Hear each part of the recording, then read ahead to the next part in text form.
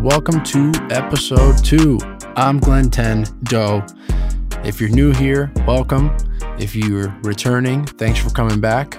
We're going to cover a lot of different things this episode. We get our first ever listener submitted question. We talk about what we're playing, but our big topics for today, Famitsu and the Sakurai column from this past week, talking about Smash, netcode, very interesting stuff, especially if you're in the competitive Smash community.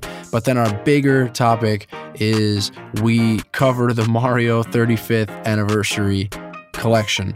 Now, the funny thing is that we recorded the episode hours before Nintendo dropped the Direct.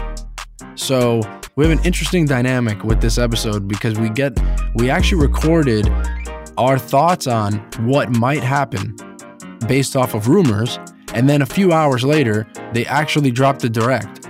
So we actually recorded again afterward, and I think when you hear what we said and some of the things that we talked about before we knew what was happening, and then you see the after, it's really, really cool. So yeah, you're gonna hear a full episode, and then you'll hear the theme song come in, and that'll let you know that it's about to transition to the next half, the next section of the episode. So again, we're aiming to make these things about an hour and a half, but this was an act of God. Okay, Mario is God, and he acted on us, bro. So we just had to record a little bit more, and so at this point, just enjoy it, all right? Stop complaining about it. Like, I don't get it. I can feel you in my DMs right now, and I'm getting kind of tight.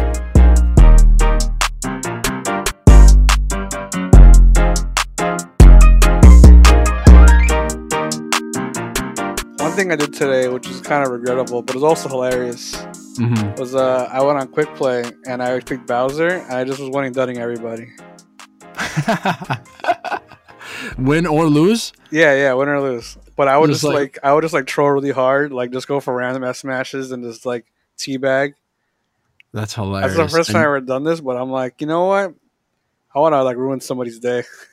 And you think that that's funny? It's hilarious. You're the guy that everyone's complaining about on Quick Play right now. Yeah. You were like, I'm gonna make my contribution to this. Yep. This cesspool. So, we're here. We're back. Hello, everybody. And guys, we have a special announcement. We are here celebrating the 1 week anniversary of the Glentendo podcast. People didn't think we'd make it this far, but we did. Not me. Did not think it. Same. So how do you feel? How does it feel knowing that we're already at our first anniversary? 1 week, baby. I'm kind of disappointed you keep going this far. Don't you know I want to give up? Yeah, that's a good point. This should have ended a long time ago. Yeah. You should have never been born. Yeah. Call back to episode 1. Yeah, call back because it was so long ago. It's the anniversary. And all right, so to commemorate the 1 week anniversary, we made it to the big one, all right? To commemorate the 1 week anniversary, we actually have our first ever listener question. So for those of you guys who support the show, if you want to be a friendo at any level, you can contribute to the show. It doesn't have to always be questions. It can be, thoughts, jokes, musings, any kind of degeneracy that you want to contribute to this show is more than welcome. So this is our first ever question, and it's, what is the biggest gaming related disagreement that you and R Hungry have ever had? And dude, I'm thinking about this a lot all day. Yeah. And I really can't think of one because I think we have pretty different tastes when it comes to games. Yeah. But our tastes are also very similar at the same time. Like if I made a top 5 list, right? Yeah. Of my favorite games ever, and then you made your top 5 list. We've already had that discussion just for fun before. Yeah. I already know, kind of have an idea of what's on your list, and obviously I know what my list is. And are you sure? Dude, I got it. All right, I got it ready. Questionable. But here's the thing. The thing is, our lists aren't the same, but they're similar. So it's like you're going to see a Zelda game either at number 1 or number 2, it might not be the same Zelda game, but it's there. And then you have a Zelda game. There's going to be a Zelda game. There's going to be a Metroid game. There's going to be a Mario game. Dark Souls will be there. Yes. I mean, Dark Souls wouldn't be on my top 5. What top 10? It would be top 10. That game is awesome. Yeah. Yeah. So going back to the question, it's like, I don't really know.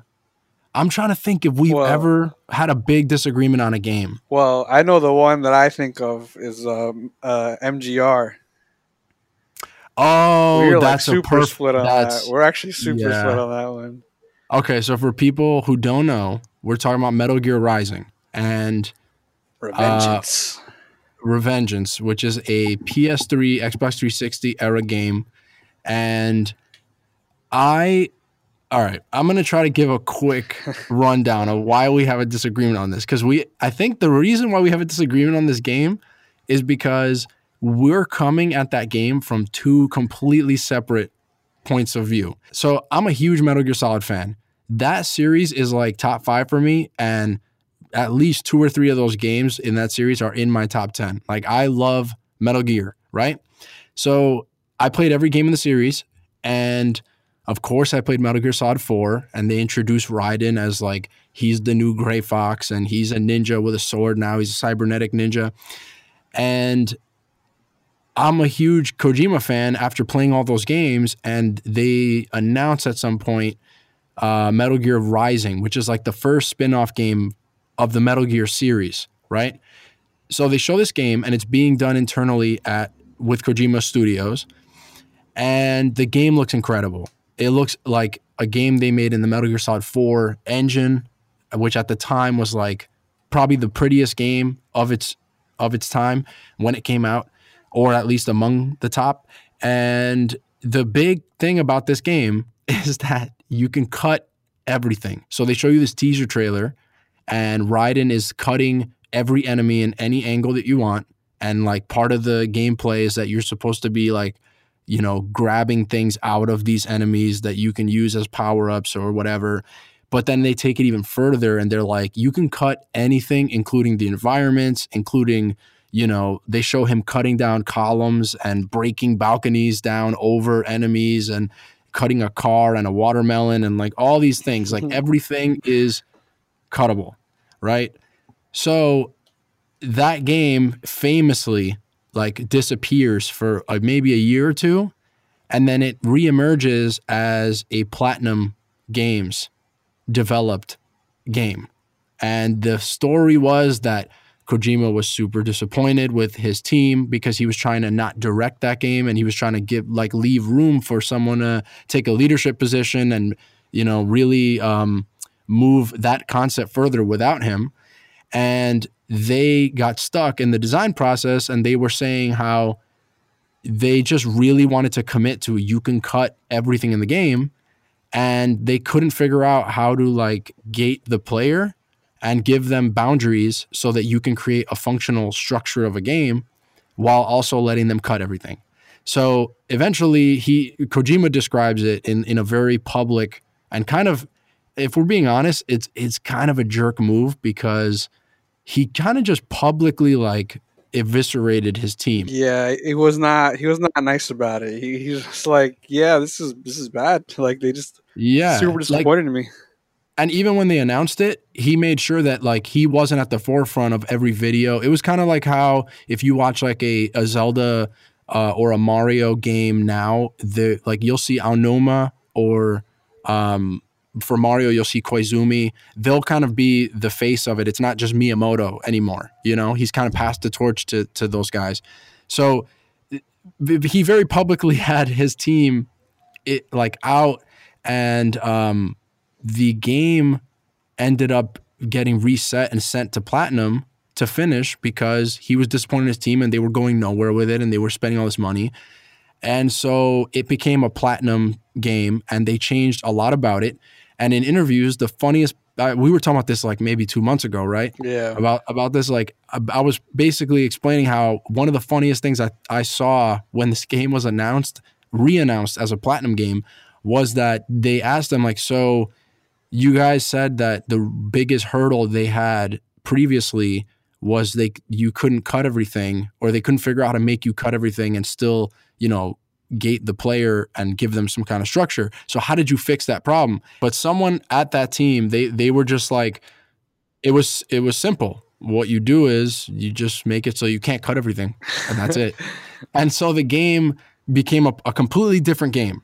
The reason why we have a disagreement on this game is because when I saw the platinum version of this game, after seeing and being such a big fan of like Metal Gear and the engine of Metal Gear Solid 4 and the way that looked, and just being a fan of like Kojima Productions and Kojima games are really underrated for how amazing and their gameplay and their game feel and controls are. Like people, all they talk about is like, oh, Metal Gear, the cinematics and stuff, but those games play so well.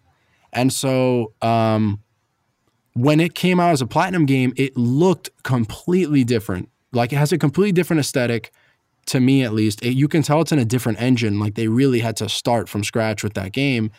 And then I played the demo, and I just really wasn't into that game. The demo it just didn't control the way that I think the original video showed it would. And I just really didn't like it. I think the camera, like, it's literally just has a mind of its own when I played the demo.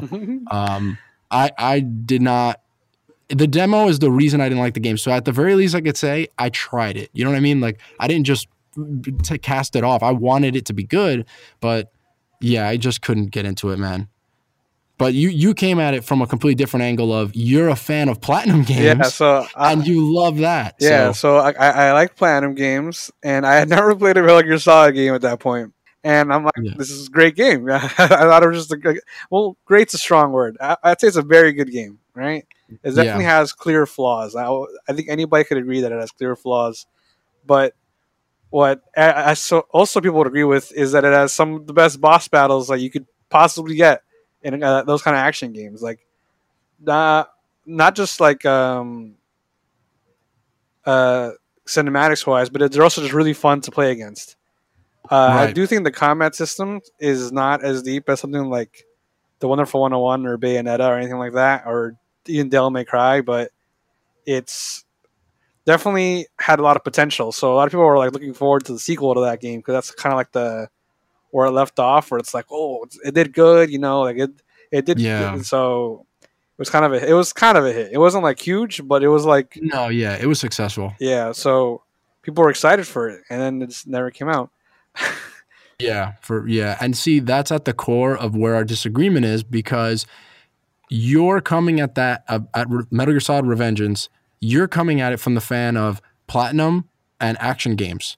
And for me, that's exactly why I didn't like it, because it wasn't positioned to be an action game from what I saw, and that's not the legacy of what Kojima Productions does. So it's almost like it turned into a complete different genre. It's like if you were going to go to the movies and the commercial made you think that it was a comedy, but then when you walked in, it was a completely different genre. It was like an action movie. Yeah. And you're like, this isn't necessarily bad, but this is definitely not what I paid for or what I was in the mood for right now. The other disagreement, the only disagreement I can think of, and it's not even really like a disagreement, is that you really, really, really like Fire Emblem, and I still don't. and I could see myself liking that series, right? Like on paper, everything about Fire Emblem on paper is something that would be something I would like. Hey, it's a first party, Nintendo franchise at this point. It's a strategy game. I love strategy games. Yeah. And, I'm very familiar with that universe and characters, and I like the music, and some of the characters I really don't like, but there are some that I do. So eventually I know I'll play the right one. But for people who don't know, my history with Fire Emblem is that the first one I ever tried was actually one of the GameCube ones that I think was like Radiant Dawn, maybe. If it's GameCube, it's Path of Radiance, and if it's Wii, it's Radiant Dawn. Yeah, so it was Path of Radiance, and I remember, Ike is on the cover, and I remember seeing him in Brawl afterwards, and I only played it for like 5 or 10 minutes. The only reason I didn't like that game is because I played it for like 10 minutes, and I remember just thinking, at that point in my life, I really didn't want to play anything slow, So it wasn't the game's fault. It was just I wasn't in the mood. And then I never tried it again. And then fast forward to like the 3DS, I tried Sacred Stones. And I remember just being overwhelmed with how many numbers and graphs there were that they don't explain to you. So they like throw you into the game and you're playing, and I'm like, this seems like a game that's designed for people who already know what Fire Emblem is and how things work. And I did not understand it. And then I gave the third strike on Fire Emblem for me was I played the demo of Awakening for the 3DS, and everyone was talking about how this game was a revolution for the series, and it was like a reboot. So it was kind of like, this is a great starting point, and this is like a new direction for the series. So I thought, oh, this is a perfect time to jump in, and I really liked that demo. I remember playing the demo. I think it was really cool, and seeing the trailer with like Lucina. She's wearing a mask still, and you're not sure who she is. And the trailers were beautiful. It was really cool. And then I was like, I'm going to buy this game. And had I bought the game, my life might be very different right now in terms of Fire Emblem. But instead, it was around the time of when Fates was about to come out. It was maybe like weeks away. So I think some of the reviews were just coming out, or there were previews saying the game was amazing. And I was like, you know what? I'll just buy the new one. And so I bought Fates, and I bought like the beginner, because I know that game had two versions, right? It was Conquest, and it was, what was the other one? Birthright. So I bought Birthright, and I got kind of maybe like a couple hours into it, and there was too much, it just wasn't for me. Like, the thing that really turned me off was that game is so like titillating, literally, that it was distracting. And I've never thought I would ever complain about that in my life, about a game, especially not a Nintendo game. But it was almost like too much. Like some of the waifu culture stuff in it just wasn't for me personally. Well, and I was that game specifically got a lot of backlash for that. Yeah, you ended up telling me that I made a big mistake by trying that one. Yeah, Birthright, Awakening. Birthright specifically, because people like Conquest. Well, there's like a big, it's like a kind of split in the kind of like the Fire Emblem fan base about Conquest. Like some people think it's like one of the best games in the series, and some people just hate it because it's just associated with the rest of the Fates lineage, right? Right. But Birthright is pretty much considered like one of the worst games in the series. Why? But why is that? Because people say that, but I'm never satisfied just hearing that something is bad or good. Yeah. I want to know. I'll get into it. Like, if you could, without going into like a super, 2-hour Fire Emblem thing. Yeah. I'll try to keep it brief. So there's kind of like two camps of Fire Emblem, right? There's the people who like really like the gameplay of it. So like the Awakening stuff was like really simplified, right? But the characters were all really good, and the story was a little better than it usually is, right? Not to say the story is like ever that amazing, but the characters were always a selling point for Fire Emblem, right? Mm-hmm. And you could tell that they wanted to do that again, right? With Birthright, it's basically an Awakening clone, a little bit, right? Yeah. But they kind of just made the story like unbearable, right? Like it's so stupid and so unbelievable. Like, you know what I mean? Like when something is so bad that you can't even pretend to care, that you're like, that's bad. Yeah, so it's like that's how bad the story is in that game. And like Corrin is like inarguably like one of like the least likable main characters, just because she's like a Mary Sue, like she's perfect and everybody loves her, but she doesn't have a personality. So like the people who like the story stuff were like, all right, this sucks, right? Right. And the people who like the gameplay stuff were like, all right, this isn't like the classic Fire Emblem stuff, so this sucks too, right? Gotcha. That's why Conquest is kind of has a different, because Conquest is like very like, what I like about that game a lot is that it's very strategic in like the maps. So the maps like all have like this weird, like Awakening had a really big problem, was like the objective was always kill the enemy, right? Like that was the objective like throughout the entire game. And in other Fire Emblem games, throughout the chapters, they would mix up the objectives just to give you different strategies, right? Yeah. So that's why there's a divide between like Awakening fans and like classic fans, right? So Birthright kind of rubbed both sides the wrong way. It's like, Gotcha. Right. so that's why it's like the worst game to try out. But here's a question I have about Fire Emblem. So I've been seeing a lot of people talk about Fire Emblem on Twitter because we have so many mutual friends who are freaks, Fire Emblem freaks, like fanatics, beyond freak. Okay, some people, Fire Emblem is in their life. Okay, which is amazing that the franchise went from almost dying before Awakening to this is people's lives. Yeah. So one of the things that I noticed was because, like you mentioned, people seem to not like Corrin as a character. Yeah. And it's actually the same. I've seen a lot of the same energy towards Byleth. And one of the things I noticed was that I think after Awakening, or maybe with Awakening, it seems like the protagonist, they took almost like a Zelda approach where the protagonist is purposely not very defined so that you can project yourself onto the character.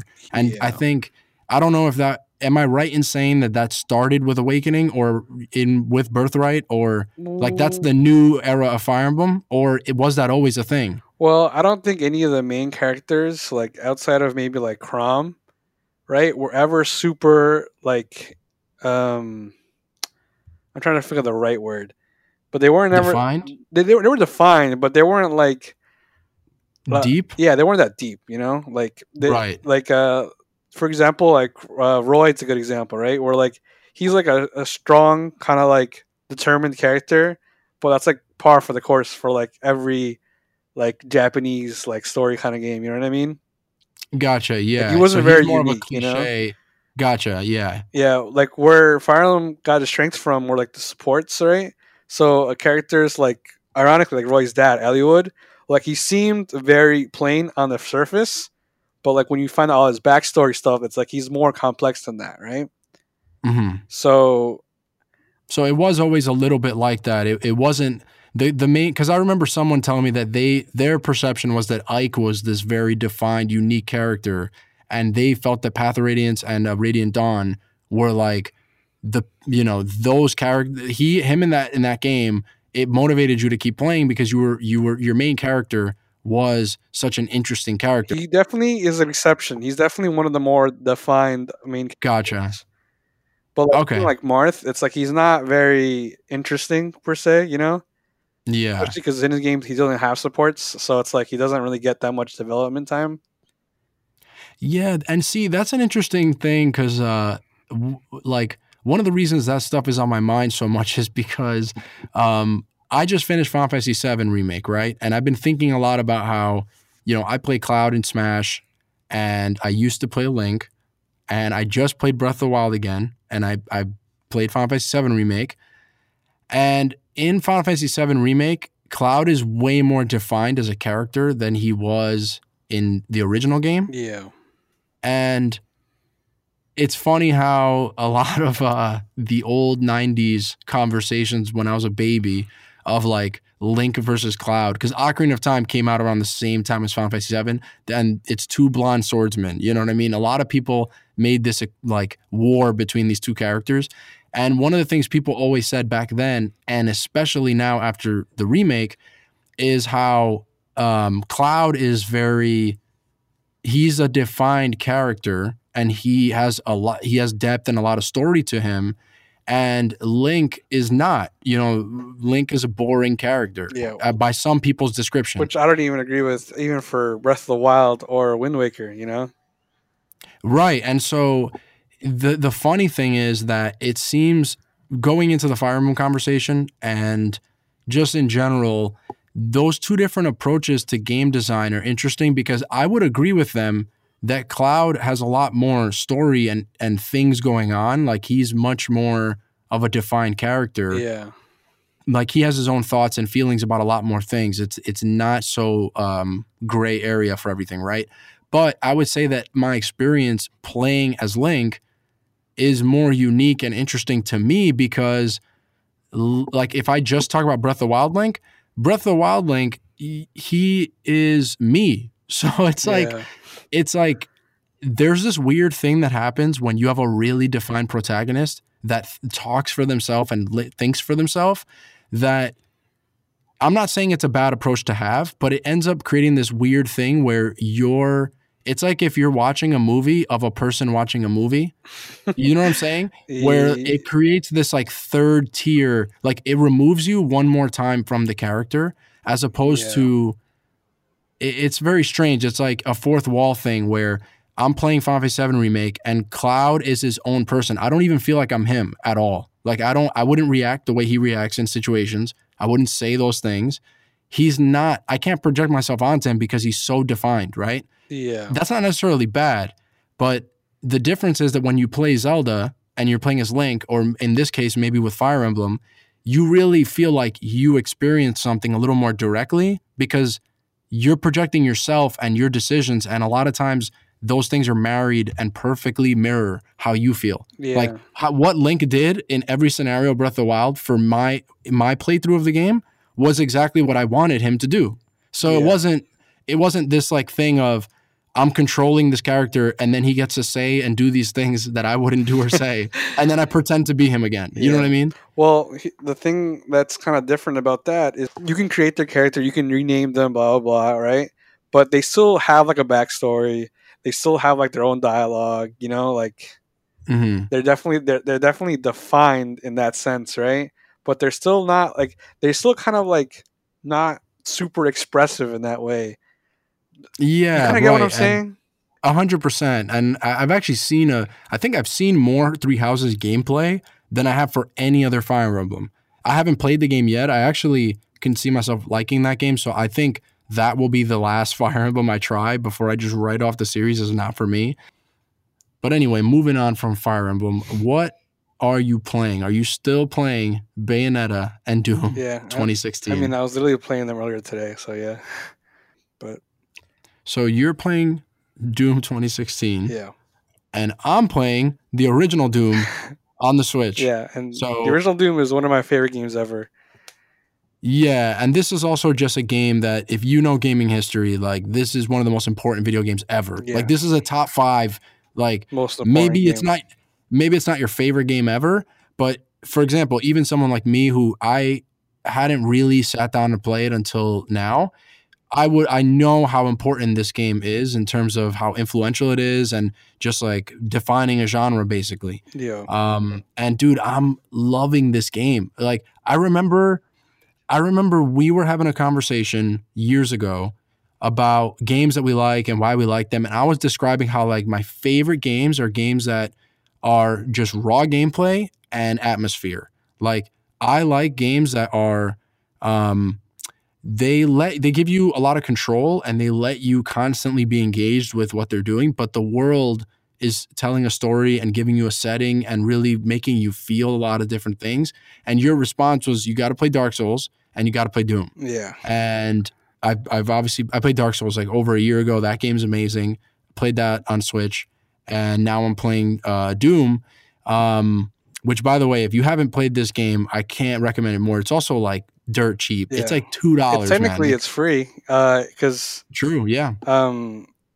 So John Carmack, when he was still like a big part of the company, right? Because he's not there anymore. He's like with. You're talking about John Carmack, creator of Doom, but id Software is the company that created the game, right? Yes.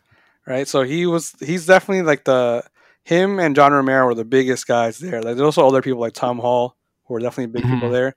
But John Carmack definitely had his weight to throw around, you know. So like, he comes from like an open source world, right? Like he's a programmer, so like he's used to things just coming to open source once, like it's run its course. So like in 1997, I believe, he's like, I'm gonna put Doom's source code out there, and they were like, what?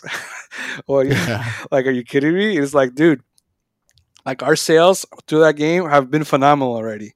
Like if you want people to play our games, like giving people the access to mod the game even further, like was going to make us more sales later. But that's just the kind of the reason he gave them. He just wanted to make it open source so people could like experiment with it, right?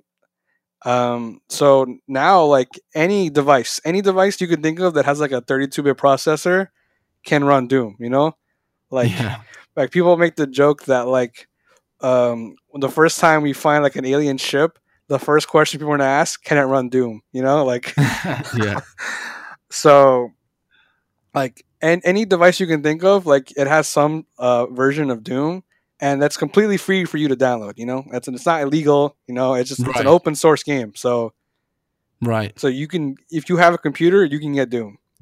Yeah, and one of the funny things is that I just noticed I haven't messed with it yet because I'm waiting to beat the game before I do this. But the Switch version, and I assume it's all the other versions on every platform, it has an option to turn on a bunch of different mods for the game. Oh, that's sick. Right in the main menu. Yeah, and it's funny because it gives you a little notice that says, hey, some of these things are just crazy mods that may not work properly, but they're just here for you to play around with. So, like, go ahead. And I'm like, what the hell? Like, I was not expecting them to just have mods and tell me this might break the game, but it's here for you to just have fun with. Yeah, that's very not typical of console games. Yeah, and it's definitely very non-Nintendo. Yeah. All right, that's like the complete opposite of what Nintendo would have done. But nonetheless, like I'm really enjoying this game. One of the things that stood out to me, and I would love to try this game on other consoles to test this, but this is the first Switch game where HD Rumble has actually like made an impression on me. Oh, that's actually crazy. I hadn't you even wouldn't thought about that. Dude, you wouldn't even think that because it's like this is a really old game, and obviously that's something that they just added to this port. But when you get the chainsaw, like I really feel like the buzz in my hands, and it's really funny because it caught me off guard. Like I just it caught me off guard that there'd be a chainsaw to begin with, right? Because I'm shooting enemies, and then all of a sudden I get a chainsaw, and I'm just like buzzing through a dude. And I'm like, oh my God, this game is insane. Yeah, it's like even though it's all pixelated, like it's so grotesque. Like he like falls apart and just guts everywhere. Dude, they did such a good job with those animations. Like you see some of those animations a million times. Yeah. Like you shoot an enemy and you see the blood shoot out of their head, and then they just like turn into that pile of mush on the floor. Yeah. But it's so satisfying. Like this game has nailed. Yeah, this game nailed a lot of the core things that I like about great games and things that usually you find only in Nintendo games. The game feel is really good. Yeah, like it feels your character, amazing. You have so much movement and mobility, and when you shoot something, there's like the way that the sound and animation happens, like it just feels good. And those little things really define the experience for me personally. Whereas some other games, it just feels like you're like floating through air, or like, you know, you're not really shooting something. Like it's not easy to nail that stuff. You know, people can take that for granted. Yeah. I haven't felt this way since Dark Souls, actually, where I really don't feel comfortable or safe ever for a game that in some ways the game's really comical because it's kind of gratuitous with certain things, and it in some ways it doesn't take itself seriously, but at the same time it's really creepy and unsettling. And even for how primitive it is, last night I was playing it in bed, just like on Switch, whatever, and like there was a moment in the game where you come to a room that for some reason is pitch black, like there's no light, and you can hear enemies, and then they start throwing enemies at you that are invisible, like you can barely see them. Yeah. One of the funny things as I'm playing it is that this is a character and this is a game that is very, very highly requested for Smash Brothers. Yeah. And obviously, as we just went through, like if you've been listening to the conversation so far, this is a legendary game and series that 100%, in terms of just how legendary it is, deserves to be in Smash Brothers and be represented, next to Mario and Zelda and Pac-Man and all that. But the funny thing is that as I'm playing it, I'm just thinking, there's no way. Like, there's no way that you can do this properly, because there's two different things. Like, at this point, we've had many conversations about this over the years of being Smash fans and witnessing like DLC and the reveal for Ultimate and all the new characters, right? There are characters I never thought they would ever do, and I'm like, they can't pull that off, and then they did it, right? Yeah. So I think at this point, they've proven me wrong so much that, of course, they could figure out how to do it. The question is, would they be able to do it well enough where people and fans would be happy with how it represents the series. Because, like, I don't know how you could put Doomslayer as a character in Smash without having the blood and the gratuitous nature of the game represented. And especially the more modern Doom games, like, they have more physical, you know, like he rips off demons' heads and stuff. Splits their heads in half, you know what I mean? Like, yeah. Yeah, and that's part of the personality and charm of the game, is that they're putting you in this environment that's super unsettling, right? Yeah. And it's super, like, aggressive, but you almost have the tools to fight it back. Like, all the feeling that I'm getting when I'm really unsettled in that game, it's fine when they give me the chainsaw and I could just mow through a bunch of guys. Like, it's almost like they built up a tension in me that I get to release, which is really cool. I don't know if I could think of a lot of games that pulled that off the way Doom has, but you know, I just thinking about Doom in the context of Smash Brothers. Like, yes, I want this character. I just do not believe that there's a way to do it. Yeah. I just don't. Well, I don't know. Well, I know, and there's just like new stuff in the Doom game because he's really physical in that one. Like, a big thing is like the glory kills, right? And some of them are obviously like way too insane. Like the head splitting thing. Like, you're not gonna see Doom guy like splitting Bowser's head open. You know, it's not gonna happen. Right? That would be so funny. He's like, the demon shows up and it's Bowser, and he's like, bro, I don't know why Mario just didn't pull your head off this whole time. That's what I'm gonna do. I'll pull your head off. Right? But there's like other stuff, right? Like, he has different animations of just like knocking like demons out, like with his bare fist, right? Or like kicking them to the side and like they go flying and stuff like that. Like, that kind of stuff can translate to Smash, you know? Yeah. But at some point you have to have like something that's gratuitous, because to me, like, something that is too far, you know what I mean? Because a lot of characters and FPS characters just, you know, kick the enemy, or you know, if you're going to put Master Chief from Halo, he has like more melee attacks. He's actually way more translatable. Like, because the personality of that series doesn't include blood and guts and devils and you know, Satan worshiping. Yeah. I mean, it's hard to say, because it's like, even like Snake has like a move where he basically snaps your neck, you know? Like, that's the same thing. Like, everyone knows what it is. Like, even though it's not like he's actually snapping your neck, that's what it is, you know? See, and the funny thing though is that I was thinking about Snake too, because he would be, I remember someone telling me back when he was revealed for Brawl how he doesn't fit Smash, and now in retrospect, I think the reason why Snake works is because, kind of like Doom Guy, Snake is kind of a comical figure. Like, the things that he says and does, the series can be very serious. Yeah. But it's also kind of goofy. Like, he says very campy things and he hides in a cardboard box. And that series has always had a sense of humor, like putting the nude mags, and then the you know, it's very comical. Yeah. Like, they've always had a comical thing, and they've always had a supernatural thing, like Psycho Mantis and stuff. Yeah. So it kind of, somehow that translated into Smash. They kind of just got rid of the reliance on guns and replaced it with explosives, and that kind of suited Smash Brothers. But with this, I feel like, what is he gonna do? Like, how is he gonna cut Mario in half? That's the only way to do this. Well, I thought when was like, he'd be super fast, right? Because he has to be. Like, he has to be fast. He has to be fast and like mobile, which is, it sounds scary already. You know, like, imagine like Snake just being really fast, right? Like, it sounds terrifying. Yeah, but like, he just have like different guns, and like they would just work differently. Like, the shotgun could be like, he could run and shotgun you in the face. You know what I mean? Yeah. But it wouldn't be like a real shotgun. It'd be like. Well, here's the question though. So, as a fan of Final Fantasy VII, for example, right? Yeah. The way that the Cloud is in the game, I think that not only did they pull it off, they represented they've represented Final Fantasy VII in Smash the right way. Like, when you really think about it and you analyze it, it's very different from how it works in the game. Like, you don't have non-limit versions of Blade Beam and Cross Slash. Yeah. But we don't even think about that, because the whole mechanic of centering him around that meter is so what Final Fantasy is and what defines it compared to Dragon Quest and compared to other JRPGs. It's all about, like, that's what really separated that series, is the way that they incorporate, like, you need to wait a certain amount of time and it's constantly building.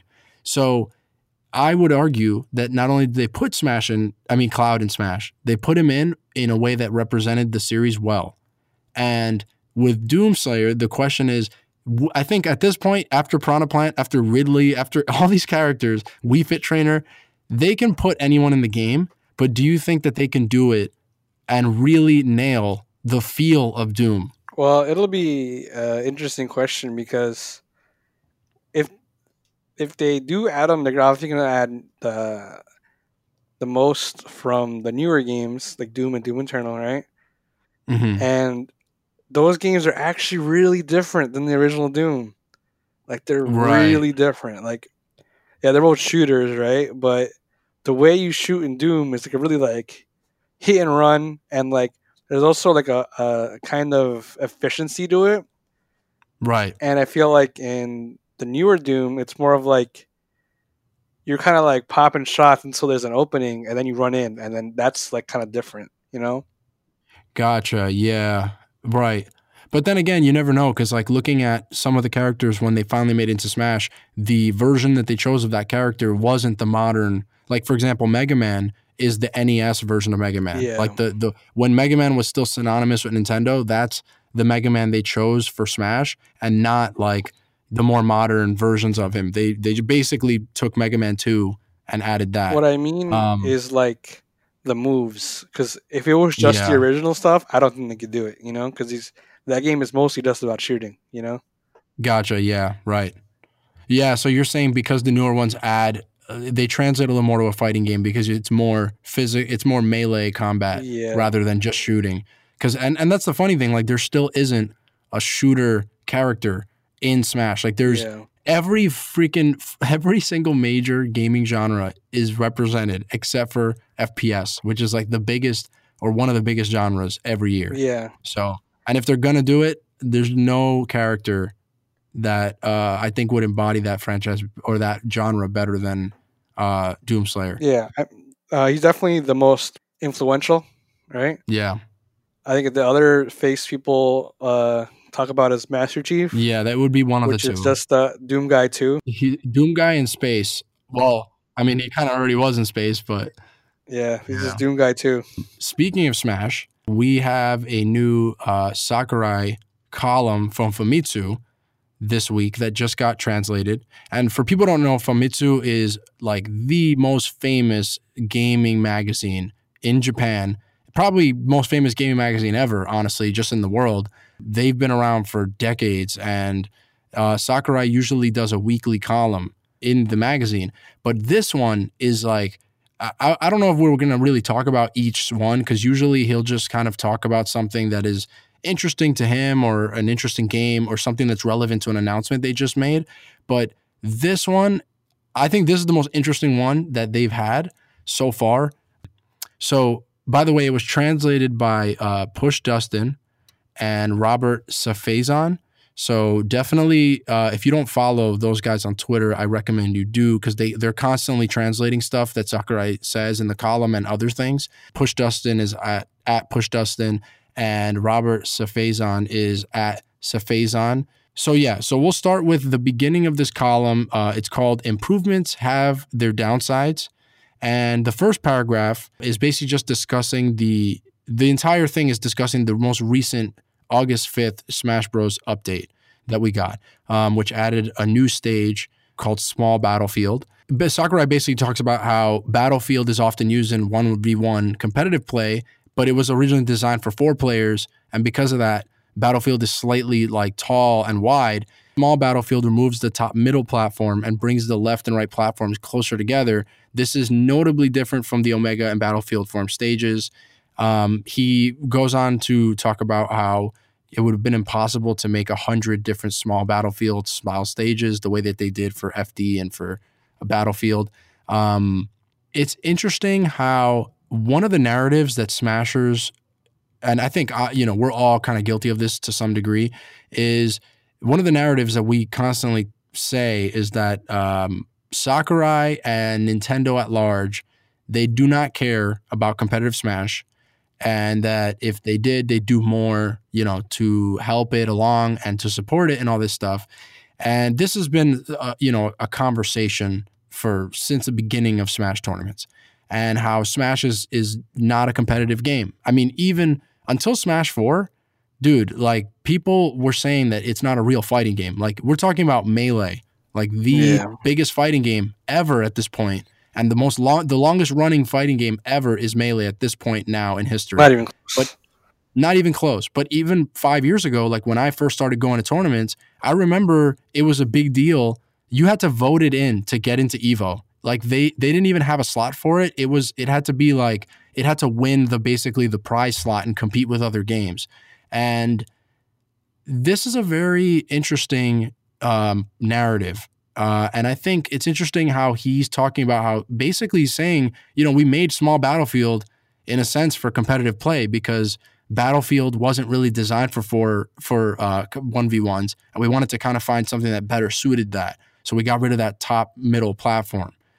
So I think what do you make of that? Like just the fact that he kind of purposely says and describes like this is why we made this stage. Well, I think it's a little obvious because when the first Super Smash Brothers, that stage was designated for the multi-man like fight. Oh, right. Right, yeah.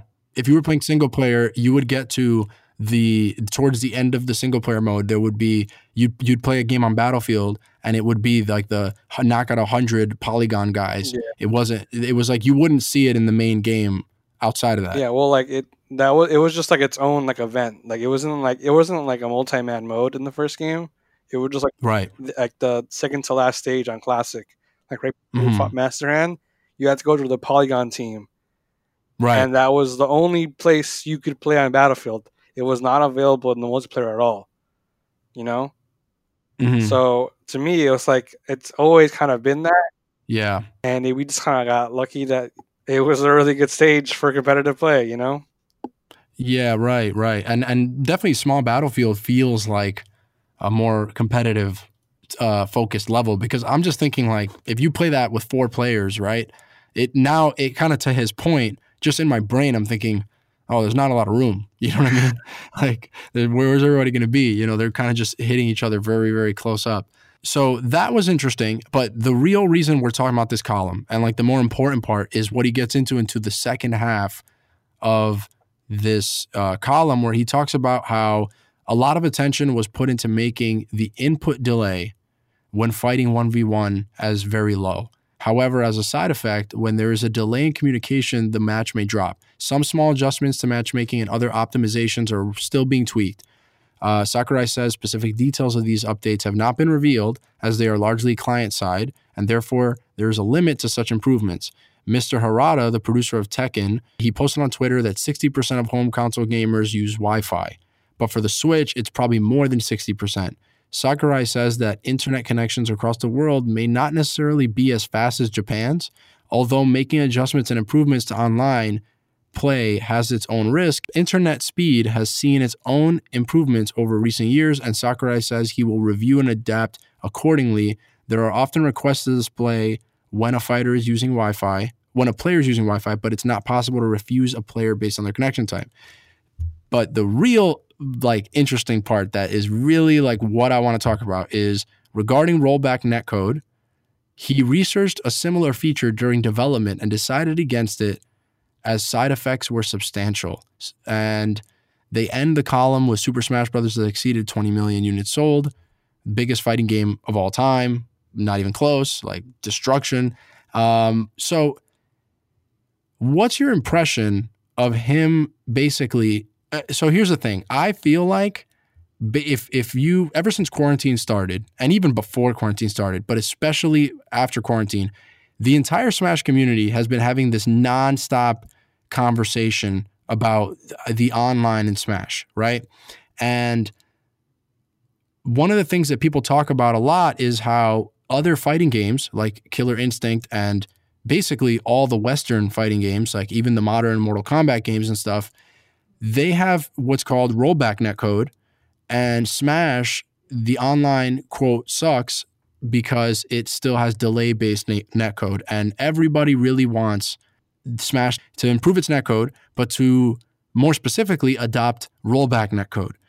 So I just found it interesting that, number one, Sakurai would even make a column addressing this, because to me it means as much as we think that Nintendo and a lot of their creators they definitely have a reputation of being very secretive and making bizarre moves that aren't what other companies would do. And sometimes that works out. You get something very inventive and new that is really cool, but sometimes you get things that are very archaic and are not up to the standard of what the industry has moved on to do.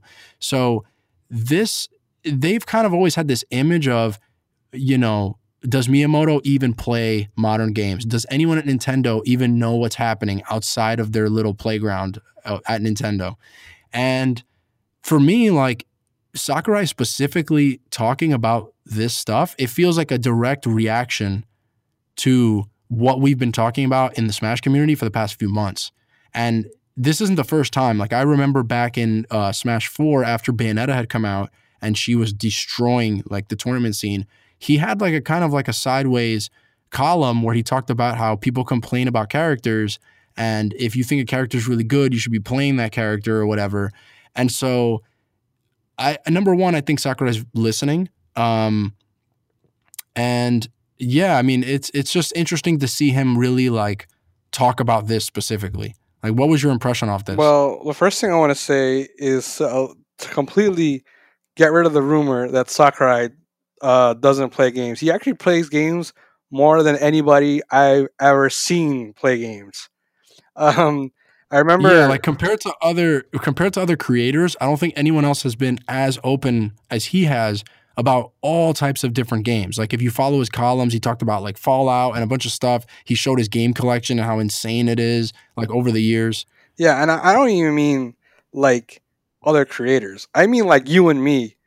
Yeah, dude, like, that's actually true. Dude, I remember he posted, like, I'm actually looking for it now on my phone, right? Because to make sure they got the number right.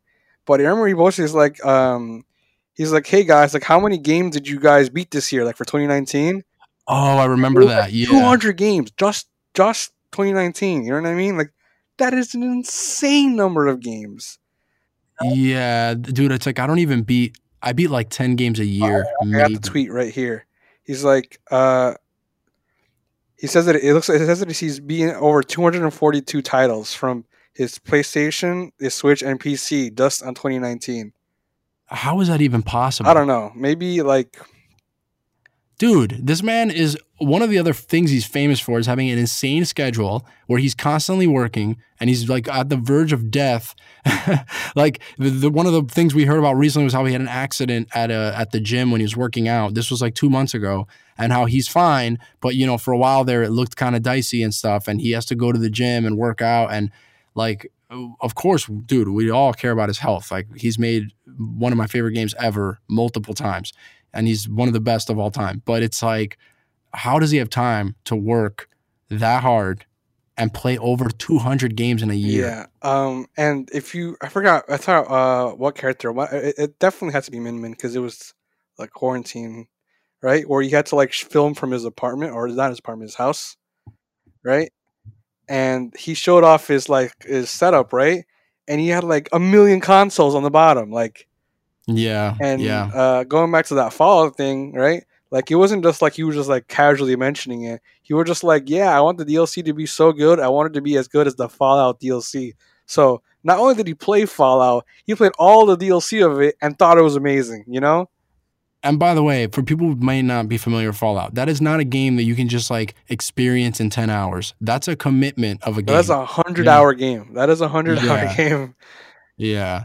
Especially insane. With the DLC. It's like 150 hours maybe, Yeah. So what did you think about him just in general addressing kind of, it felt like he was kind of responding to the community. Yeah. Like, hey, you guys are talking about stuff that maybe you don't know. You know what I'm saying? Like in a way, sometimes it feels like, and obviously we're all kind of guilty of this. Like I feel like you and I know more about games than most people, but we don't know what it's like to make a game or to make a 20 million selling, Smash Brothers that includes every company that ever made a video game before. So sometimes people, I get it. Like we're having casual conversation. We're just trash talking. We're on Twitter, but sometimes it really bothers even me that people reduce things to it's trash. Yeah. Or like one word, like this is bad, this is good, and this is trash, and this is godlike.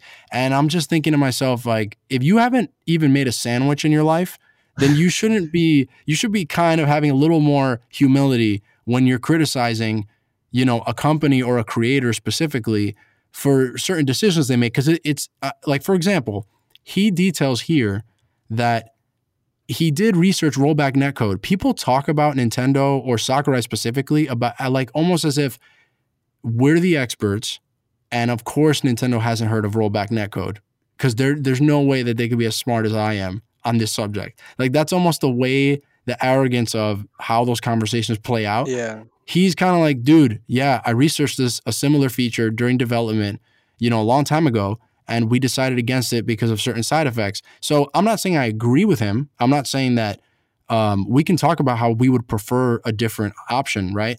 I personally would prefer a rollback, but I'm not going to act like I know his process and know that he didn't know about it, or just say oversimplified and say Nintendo's garbage or they're always garbage online. That's not an interesting conversation. And it's kind of showing that you're ignorant on how these things happen, how these decisions are made. So I want to comment on a few things, right? I wanted to bring up the amount of games he plays just to kind of give him some credit, right? Like, well, the credit he deserves, because that is an insane number.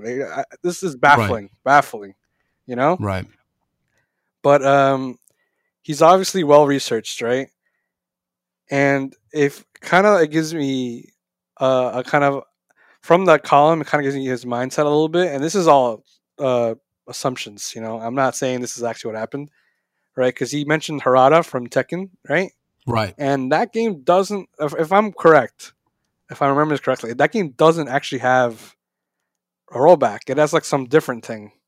So hold on, let me give some clarity. Before you go on, hold on to your thought. But one thing I think we need to establish here is we need to explain what rollback netcode is in a very simple way, as simple as we can, and what delay netcode is. Because one of the things that I really annoys me about people, and we're guilty of it now, is that have you ever just had, like, you wake up one day and all of a sudden everyone is saying a phrase that you've never heard before, and they're all saying it at the same time, and you're seeing it everywhere, and you're like, how does everyone know what this means except for me? Yeah, I know what you're saying. One time I remember at some point I woke up and everyone was just saying SJW, right? Oh, my gosh. Left and right, a couple of years ago, everyone was using this term. And some friend of mine was like, yeah, that dude, he's just an SJW guy. And I'm like, what does that mean?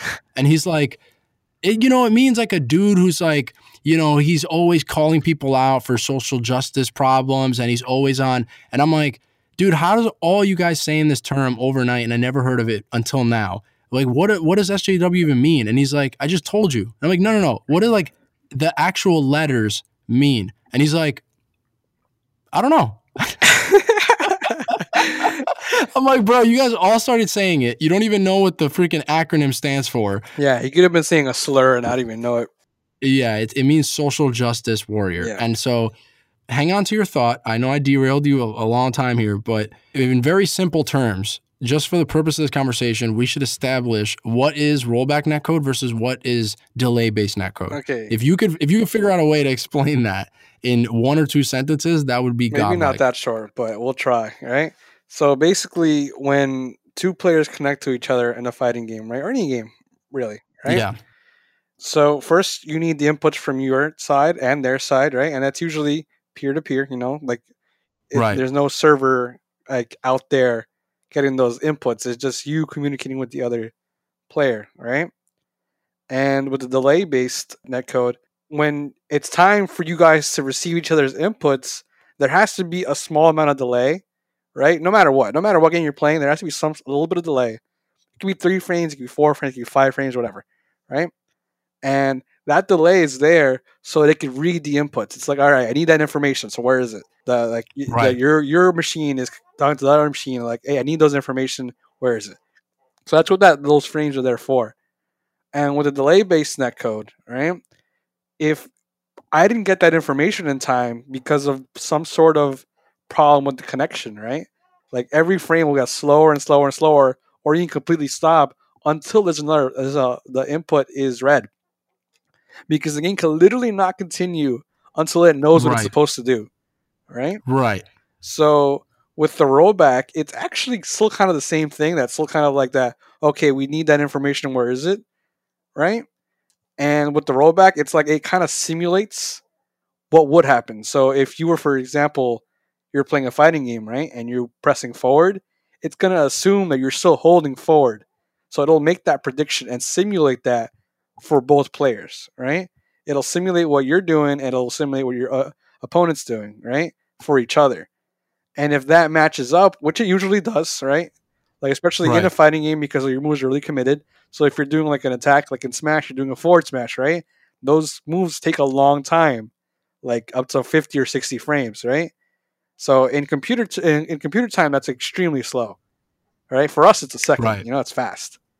Right. But in that amount of time, it could be like, all right, it matched up, so we're good. So you'll never even notice that there was a kind of a simulation going on.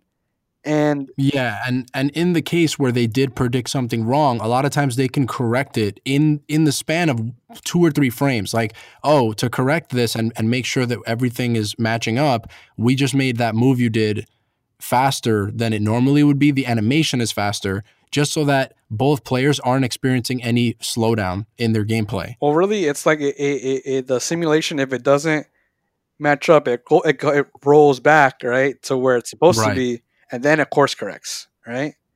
Right. So that's Yeah. kind of like where the rollback comes from. So technically, rollback and delay based are not that different from each other. It's just that the rollback has more features to it.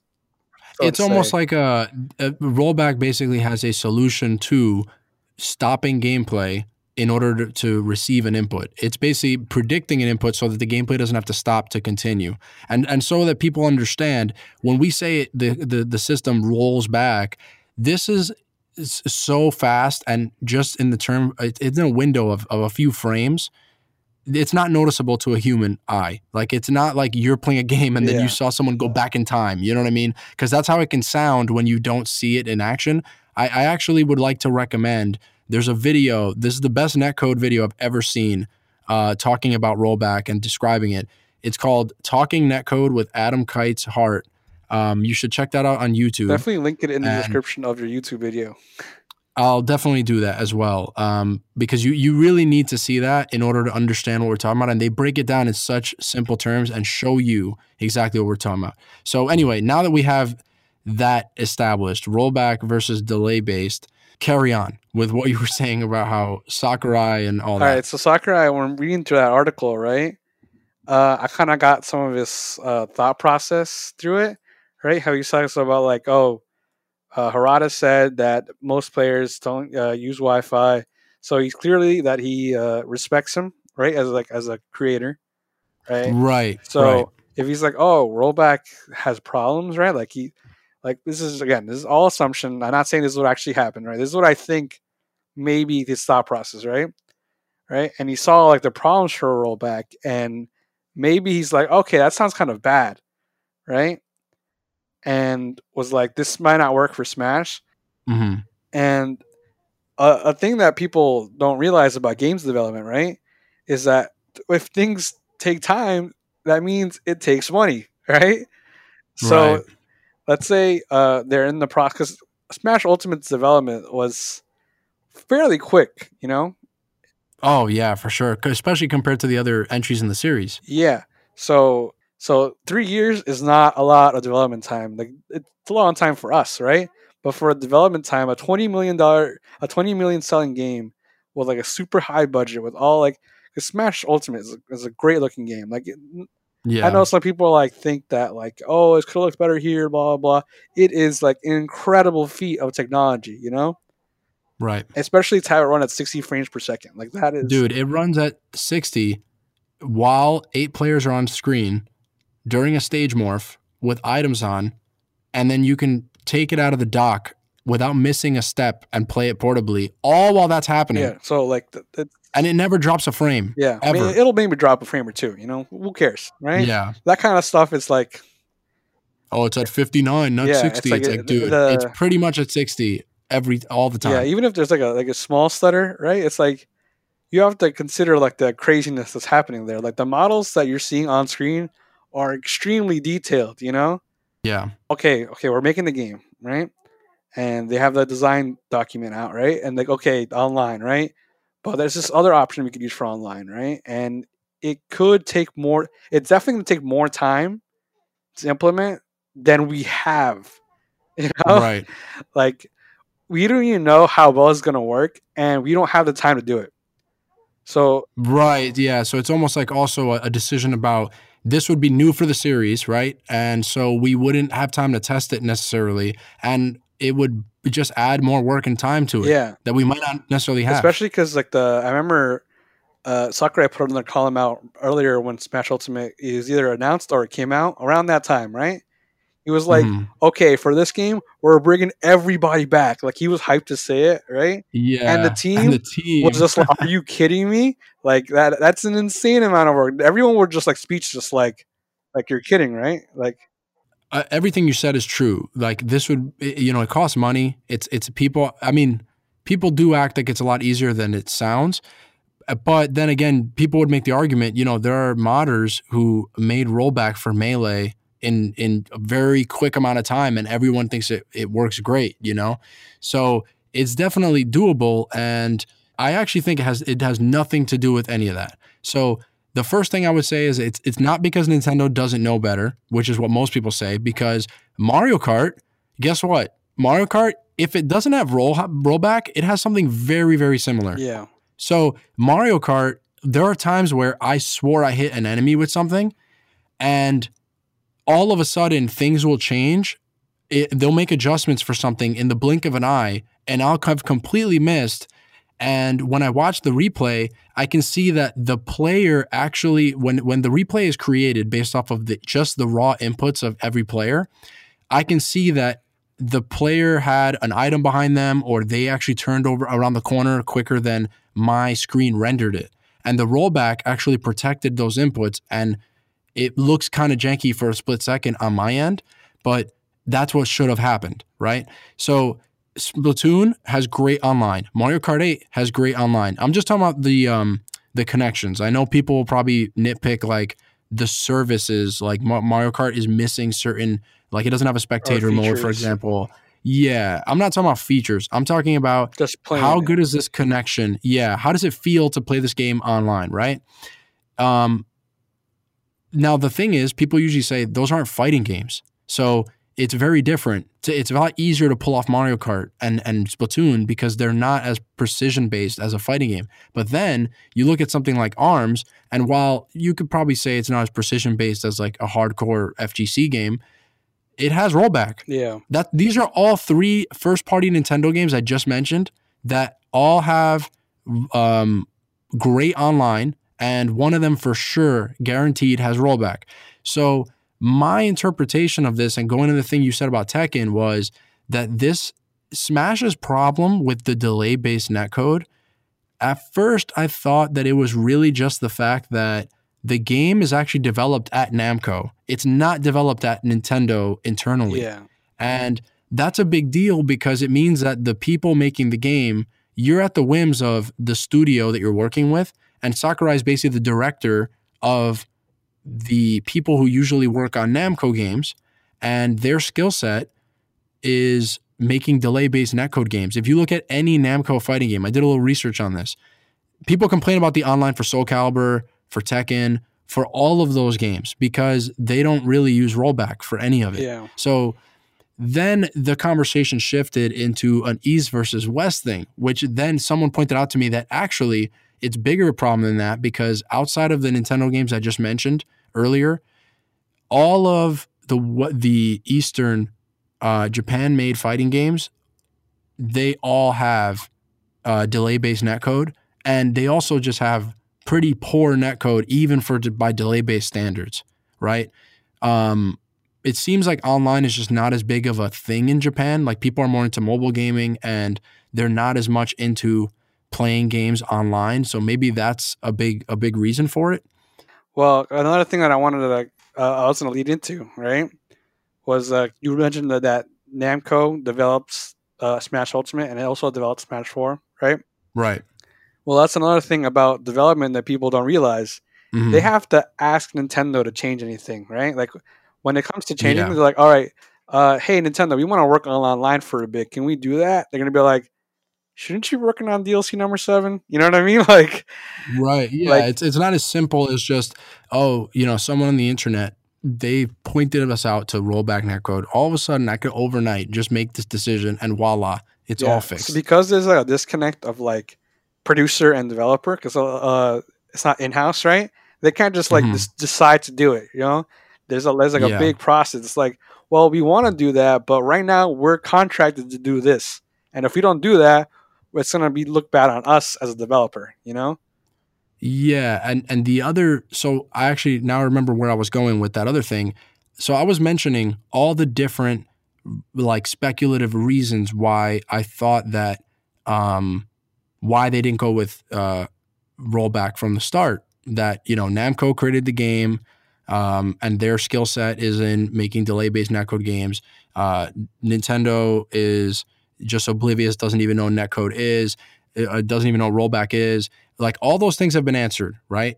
The real thing to me that I think really tells us what, like my theory now on why they don't have rollback based off of this article is that the artifacting, I think, is something that for Nintendo specifically is unacceptable. So let me explain what that means, right? So earlier we were talking about how a lot of times with rollback, they need to make corrective animations,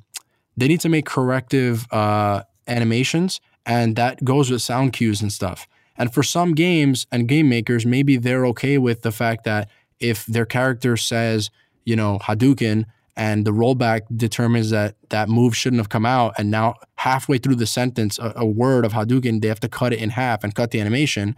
For a lot of developers, maybe that's okay, but based off of this and based off Sakurai saying there were a lot of side effects that they didn't want to go with, I think now my new theory on why rollback's not in Smash is because Nintendo as a company is so protective of how every one of their characters is represented, every animation, and that's something that no other company can rival them with. Like we can go over story, like from history of how meticulous they are about how their characters are portrayed in every sense. And again, I'm not here to defend any of that. I'm not saying that, this is why people shouldn't complain or anything. I'm trying to understand, instead of just saying it's trash, I'm trying to understand or give benefit of the doubt of like, why would it be the way it is? And I think now, for them, Mario saying, having a patented sound that he makes,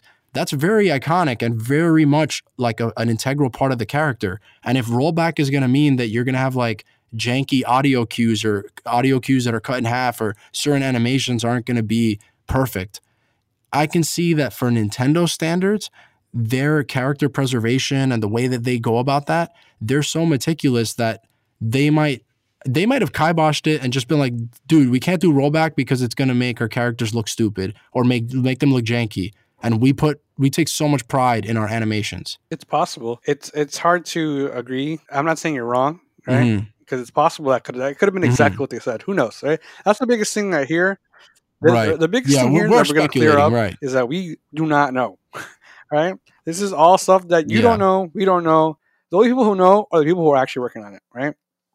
And I want to give them the credit that they're actually a very skilled team. Like, if you think Smash Ultimate is a badly programmed game, like you're definitely just wrong, right? You couldn't do better. You couldn't. I'm not saying it's perfect. I'm not even saying it's the best programmed game of all time, right? But like I definitely want to give the team the credit that they deserve, right?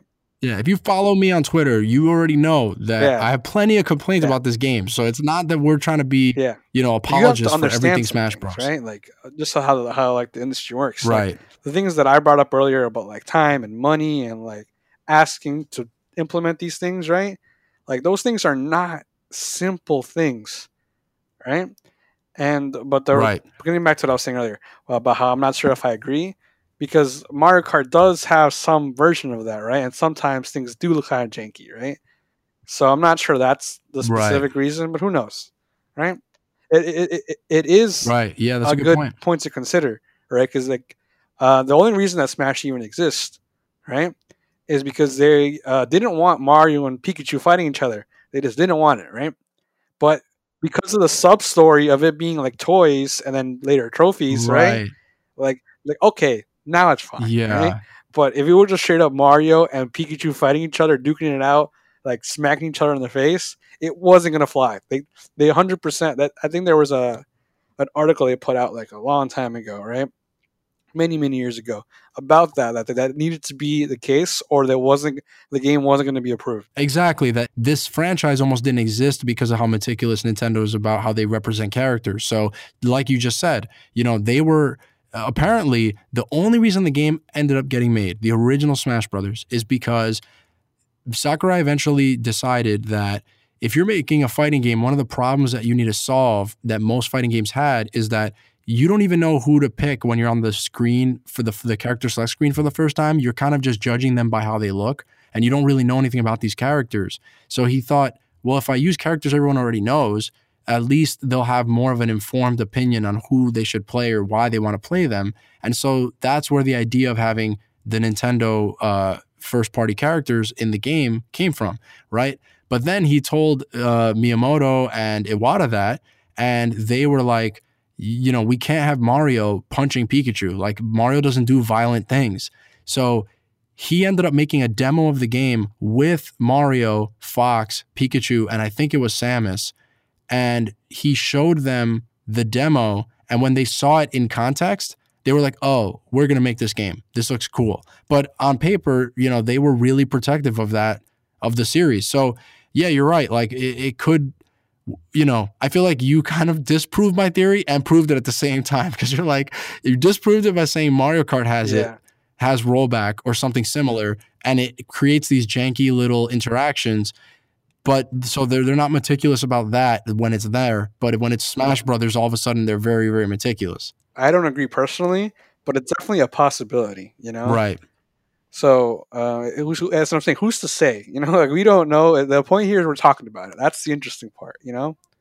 Yeah. It's definitely an issue, right? It's an issue. It's just an issue. The netcode stuff, it's a problem, but it's not one that could be solved overnight.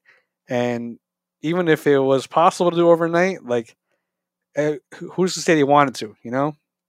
Maybe they're just okay with it. So in the patch, they, along with Small Battlefield, they did improve the online a bit.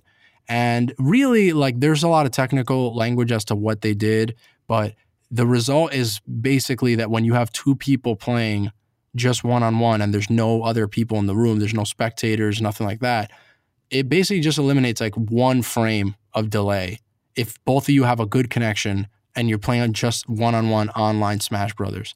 So if you think about the input delay the game already has natively, right? Like, just this, that's another conversation, but this game has, I believe it's like 4 or 5 frames of lag, of input delay, just the base game you're playing offline like by yourself, right? 6. Or with other people. Yeah, someone told me it's between 5 and 7, right? And that's the native. And then when you go online, you're adding even more input delay. So this patch, it really only took away 1 frame, which, again, as we said earlier, you're not even going to notice. The human eye has trouble noticing 1 to 2, 3 frames. You know what I'm saying? So eliminating 1 frame is a step in the right direction, but man, it's like, if that's the best they can do, then we're really just going to be stuck with what we have. There's no patch coming that's going to eliminate 5 frames or, add rollback netcode all of a sudden out of nowhere. We should still be asking. You know what I mean? That's the thing that I want to make sure is that we should still keep asking for it. The only way you get things is to ask for it. So let's say the next Smash team comes out and it comes out with rollback on deck, right? That's going to be because of us, us asking for it over and over and over and over again. So we just spent the last a couple minutes explaining what these things are and why we think the things are the way they are. So now that we have context, I'm happy to disagree, right? Like I said earlier, I hate when people just assume that they know everything and they're just like, this is trash. now that we've kind of went back and forth and we've given them the benefit of the doubt, I'm 100% on board with you. Like in my opinion, they need to do it. It's not even an option anymore. And maybe it adds and multiplies the amount of work. Maybe they need to, change how many different animations there are or sound effects there are when things get cut off in the middle of a move or whatever it is. But 100%, us asking for it is going to mean that is going to happen eventually. This is not good marketing for Nintendo, and they're definitely not happy with the fact that basically the game only exists online right now because of COVID, right? So this is a game that still has DLC on the way, and if you're just going off of the community that plays it, the headlines are just going to be talking about how bad the online is because that's all people want to talk about and complain about. There were like hashtag movements, and I mean, it had to have gotten big enough where Sakurai wrote this column kind of answering to it, right? So I think we still need to ask for it 100%. And, I think it needs to happen. Like I actually don't see them not doing it in the future because of how big the demand is. The only issue I see now is it's pretty much not happening with this game. Because in my mind, if the best they could do was this one frame, I really doubt that for technical reasons, they could just all of a sudden give us rollback into this game with a patch. Like, I just don't see that happening. And thinking about, like, Ultimate is designed to be Ultimate. It's designed to be the final thing. Like, this is supposed to be the Smash game that we're playing for freaking 10 years, Like, Sakurai's not making another one immediately after this. So we should definitely complain, and we should definitely, hold everyone to a higher standard, like, creators and all that. But at the same time, I also kind of now think, is it even worth it? Because we're probably not getting another Smash game this decade. You know what I mean? When the inevitable Switch 2 comes out, or whatever they want to call it, right? Like, they're not going to just, like, moving a game over to the next platform isn't easy, right? Development has to go into that, right? So that's the time where, like, you have a lot of time, right? They give you not a lot of time, right? But they give you more time than just, like, in between patches, right? To do work. So that's the time where it could happen, like, let's say they port Ultimate over to the Switch 2 or whatever, right? If they don't make a new Smash game, assuming they don't, because they have every time, like, that's the time where they could, like, okay, like, maybe this time we give it a go because we have an opportunity to do that, It's just a very who's to say kind of thing. And it's also just asking for rollback, right? Is at minimum going to get us a little bit of fixes, like, that one frame, like, if you just play it out, it actually kind of feels better, It actually does. You're right. Like, it isn't, you're right. Like, on paper, I'm kind of diminishing it a bit, but even I remember playing right afterward and thinking, oh, wow, this actually does feel better. But even though it was only a frame. So maybe if they got rid of one more frame, I'd be even happier. One frame, sir, please. So moving on, there have been a lot of rumors this week and every week for the past few months that there's a collection to commemorate Mario's 35th anniversary, 35th birthday, a third anniversary for this episode, bro. That's hype. So to commemorate that, the rumor is that there's a collection of 3D Mario games that's coming to the Switch, and that it was supposed to be at E3, but then COVID changed everything, and their plans have now shifted. And the game is apparently not even coming out this year. I don't really want to spend details analyzing what could or should be based off of the rumors, because the rumors for this collection have been around for so many weeks. The only reason I bring this up is because at this point, there have been so many rumors about it that at least we know, I would say that at this point, we can confirm that a Mario 3D collection is actually happening, because it's rare for a rumor to persist from different sources that all have the exact same description of what the actual game is, right? The details, I mean, I don't really want to get into the details because those are all subject to change. You don't know what the truth of a rumor begins or ends.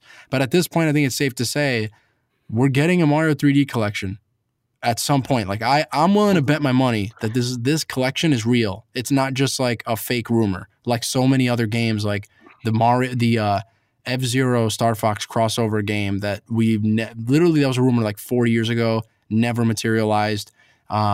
So I'm pretty excited about this. Like for me, it's almost like this game is finally announced because at this point I believe it's real. You know what I'm saying? And it's definitely like this is happening. Like, when a rumor like this comes out and it doesn't happen, usually it just dies. You know, like it's just like, okay, it was wrong. You know, but it's for how long it's permeated and like how people are just like still talking about it, like the public, but like publications, right?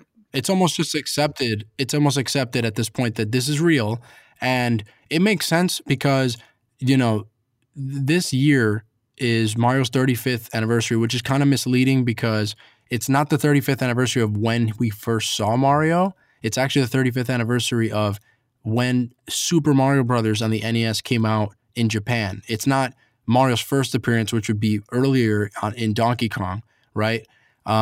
Maybe it's the first. Maybe their logic is this is the anniversary of when we started calling him Mario because he was just Jumpman in the original. Oh, there's Mario Bros, the arcade game, Oh, and and they're not counting that. They're counting Super Mario Brothers because it's September 13th, 1985. Super Mario and Mario are in different Japan. franchises to them.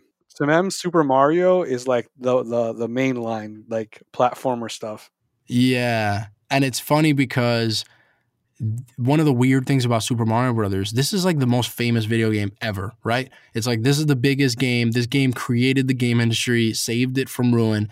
And the funny thing about this game is that no one to this day is 100% sure when it came out in North America. What? So this game is, if you look it up, right, you will find that no one is really sure when it originally launched in North America. They know in Japan the release date was September 13th, but in North America, they're not sure. There's a lot of conflicting dates on fans have tried to like figure it out. You never heard about this? No.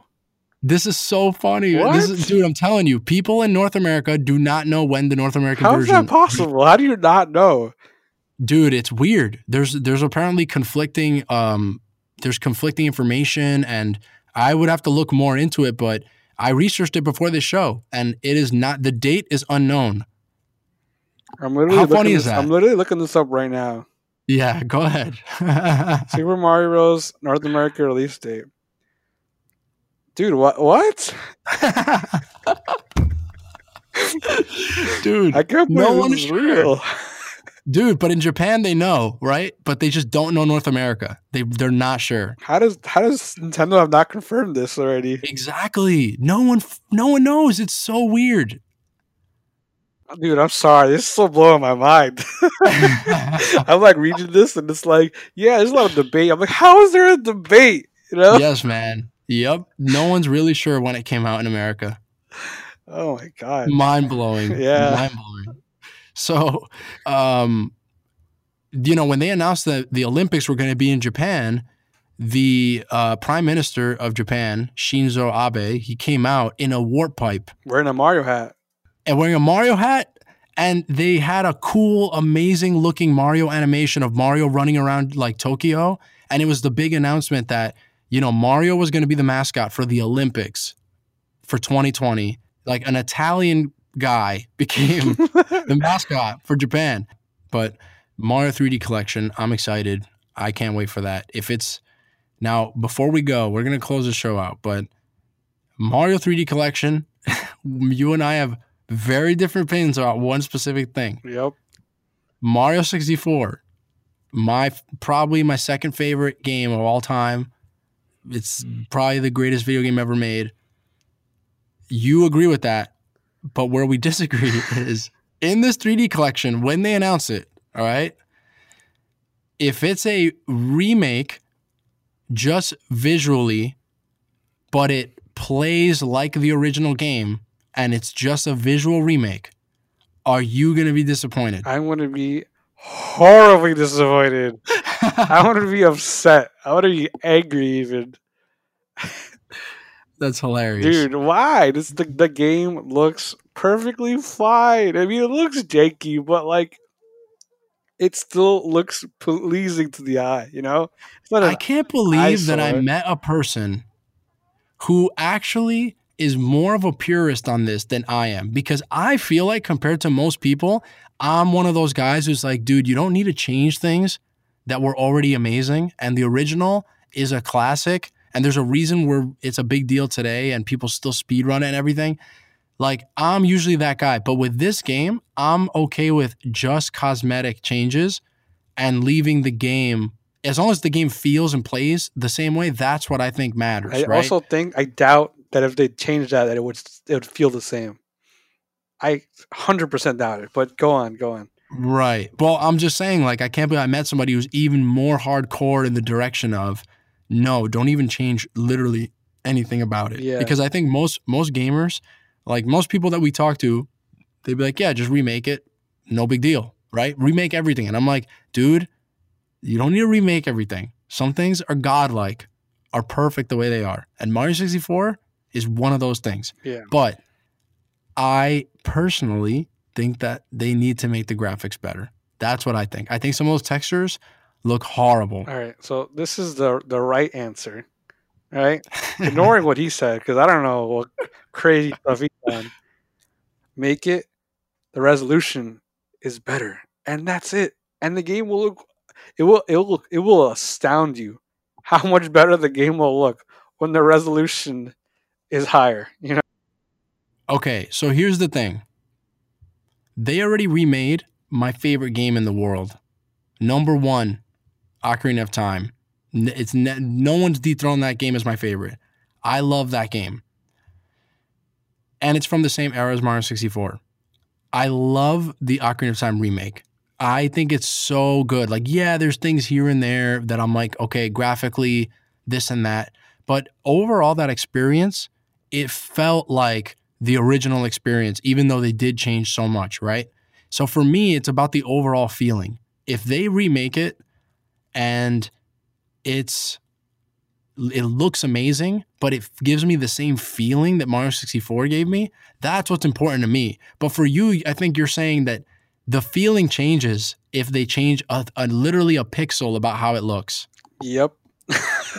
Oh my Dude, God. All right. I can't. All right. So I made a 20-minute video about all this stuff, you know?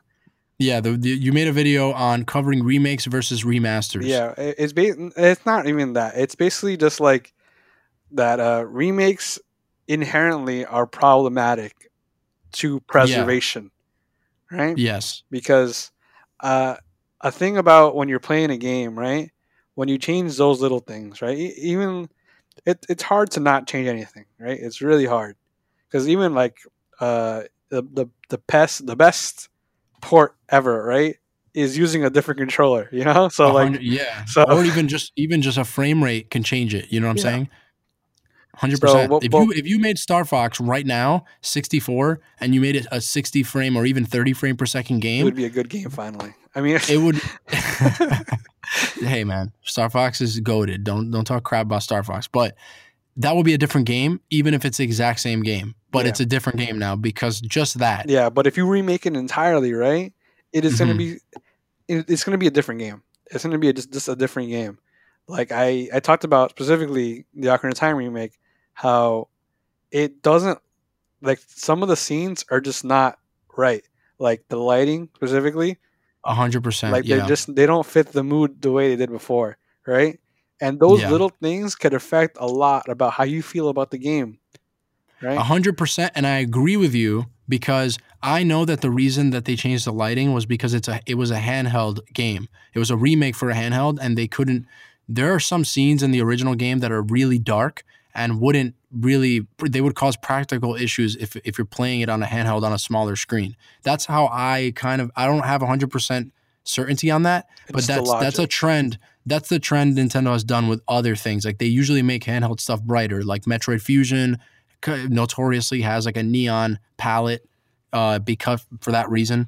So I agree with you, and I also agree with why that affects it. Like it can change the tone of a scene completely, or like the mood of an area, right? Something can come off very dark and dreary and very unsettling, and it's actually almost an accident on the designer side from the limitations of the hardware, right?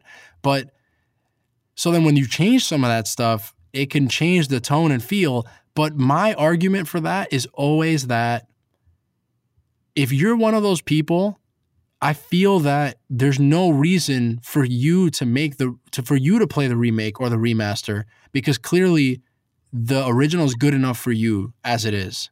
And the only reason it's an issue is if it's not accessible. So that's a whole nother thing. But Mario 64 is not going to have that problem because, you know, it's going to come to future platforms in one way or another. Like, that game is not going to disappear. Before the Switch, you could have played it on like 4 different Nintendo platforms in a row. You know what I'm saying? Yeah, but the issue is that there's no reason, right? I'm this. You have the context of me saying all those things about production before, right? There's no reason why they can't give us both. So, okay, that's what I was going to say is what you would want is the middle ground here. The solution is you would want them to take like a Halo, the Master Chief Collection approach, where in that game, it's supposed to be a collection of all the Halo games in one. And for those who don't know, I'm just trying to describe like that's a collection of every Halo game, and they remade all of them to have modern Halo graphics. But at any point, you can press a single button, and it will immediately, in the blink of an eye, shift the graphics to what they looked like in the original game. Yeah. So you would want something like that. I think that is the best solution to this problem, right? I think you should always have those games available, right? Like it is a lot. Despite what I said before about like not knowing about how hard things are, this kind of stuff is actually a lot easier than you think it is. Right. Yeah. Right. So I think that if you're not going to have it available, right, you should even have it playable, or it should be like the Halo thing where like you could switch between them, right? Because I know even like, I don't want to get too into it because it's a long story, but technically the version that we have for the Halo Chief, the Halo Master Chief Collection, right, for the original Halo, is not the Xbox version. It's technically the old PC version, which notorious for having worse audio and worse textures than the Xbox version. So I'm just using it as an example of the kind of like technology they use that's really impressive, right? Instead of the actual port. So I know someone's going to be in the comments being like, well, technically it's not the same thing. It's not what I'm saying. You know what I mean? Yeah. And if you're interested in more of these thoughts, I have that video on my YouTube channel. Yeah, definitely check that out. Yeah, youtube.com/rhungry. It's easy to find. Well, first of all, let's establish the fact that if you think that I'm a lunatic, right? There are just pure degenerates out there who would be more than happy to have a full remake, including changing the controls and changing everything about how the game functions. And those guys, I'm with you, bro. Those guys need to go.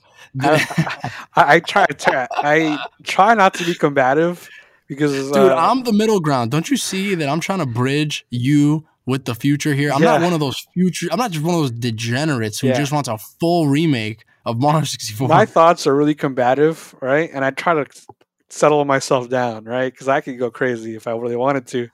But like, it's like, dude, that's just a different game now. It's a different game. Dude, at that point, you should just make a new Mario game because that's how much work it's going to take for you to remake this one. Yeah. Like, think about Final Fantasy VII Remake, right? I keep going back to it because I just played it, but like that's a different game. It's not Final Fantasy VII. And I'm not saying that in a good way or a bad way. I'm just saying, like, on paper, it's a completely different experience. It's not even close to what the original was, and you can't substitute it. Yeah. So that approach actually, with Mario 64, it would just be a different game. I would say, like, Odyssey is kind of the FF7 remake version of Mario 64. It's a complete, like, departure, but it's spiritually trying to recapture a lot of that energy. I think what you're saying is just that people need to understand that we have to look at both of these things as two completely different experiences and not a replacement for the original. Yeah. But if we allow this to happen, if we buy into it, they're going to accept it too. When's the last time you played the original Resident Evil? When's the last time I even saw it available anywhere? But yeah, so on that note, that is our show. How do you feel, my guy? We went on for a ride. We commemorated 3 anniversaries in this episode, which we didn't plan on that. It's just the magic of the universe. The stars, sometimes they form a straight line. It's just beautiful. It's a sight to see. Happy holidays, bro. Christmas actually came this year because when we didn't have the E3, we didn't have a direct for E3, and we haven't had a direct in proper, it feels like the whole year. Yeah. So for me, it's been like Christmas didn't happen. I didn't realize how much attachment I have to E3.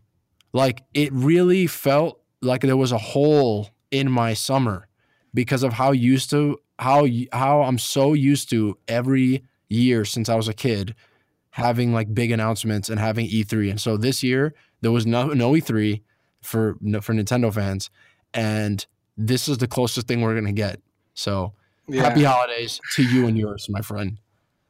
We might get some other stuff later on, but not all at once. Not all at once. So for people that don't know, Nintendo decided to drop a direct all about Mario's 35th anniversary, literally hours after we finished recording our episode for the week. So it's kind of cool how that happened. It's kind of cool how now we have a before and after within hours of each other. And I actually want to give myself a little bit of credit because if you remember the episode, if you remember our conversation yesterday, the only thing that I decided to include in the show was the part of the rumors that ended up being true, which is that my interpretation of the rumor was that this Mario 3D collection is real. But if you actually go back and look at the rumors from this week, they were saying, oh, the game's not coming out until early next year. The rumors make no mention of any of the other stuff that was in this direct. There was a lot of stuff. So I'm just saying, look, it's not easy being so gangster all the time, bro. I got that right. To give myself some credit. Yeah. I said, keep Mario 64 the same, and they absolutely did. So that's okay. Let's just start there then, because now that we saw the direct, we're gonna get into the details and we'll run through everything they announced and we'll touch on everything at least a little bit. Do you want to go in order? I was planning on going in order. So do you want to go in order? Yeah. I'm just making sure. All right. So let's just go in order. And obviously the big topic is the 3D All-Stars collection. So we'll save that for last, just like it was last in the video. Yeah. So they open with a really cool device actually, which is the Super Mario Bros. Game & Watch, which is out November 13th. And it comes with like a D-pad because most of the Game & Watches didn't have a D-pad actually. And that's just like a really cool like device to have. I don't know if I'm going to personally buy one, depending on how my personal economy is. Exactly. Like depending on how the personal economy is at that time, I might not have the money for that, but it looks awesome. That's going to be like an insane collector's item. Yeah, it's definitely just like for love device, not like a serious. Right. Like, you have to get this. You know what I mean, like I saw someone make a funny tweet. Is like. At least Nintendo posts the price of their next-gen handhelds. Yeah, okay, that's pretty funny. Nintendo has a device coming out this November, and that's the only device we have the price for is the Nintendo one. Yeah. That's hilarious. We still don't know how much the Xbox is or the PS5, but we know how much the Game & Watch is going to be. Yeah, it's September. We don't know that stuff. Dude, don't get me started on that. Yeah, this is like this is so dumb. Yeah. All right. And then the next announcement was another really big one that everyone saw coming from 10 million years away. It was just a matter of when, which is the Super Mario 3D World port from the Wii U to the Switch finally coming. It has online play. So don't mess it up, Nintendo, because like Mario Maker 2 had online as well, and it was so funky that they eventually had to patch it and fix it because it was like so not what people wanted. So yeah, I really want them to nail the online for this, especially because, dude, given COVID, That's pretty much a lot of people's only option to play this game at this point. But yeah, what's your impression? Are you excited about that Super Mario 3D World? Well, I didn't buy it on the Wii U, so I'm like, I feel like I want to buy it now because not only does it run better because people have like analyzed the footage that it actually runs better on the Switch. It has the extra campaign, the Bowser's Fury. It has an added. It seems like an added world, right? And from the looks of it, I hope that it's like a super hard mode because that's what I want from all 3D Marios is like those final stages where they really go crazy and it's like the super secret level. Champions Road is like a perfect example of that. Exactly. And Champions Road in Mario 3D World, that's my favorite stage in the game. And I'm like, damn, I really had to play this entire game to get to this stage and now it's over. Like I wanted more stages like this. So hopefully that's what that is.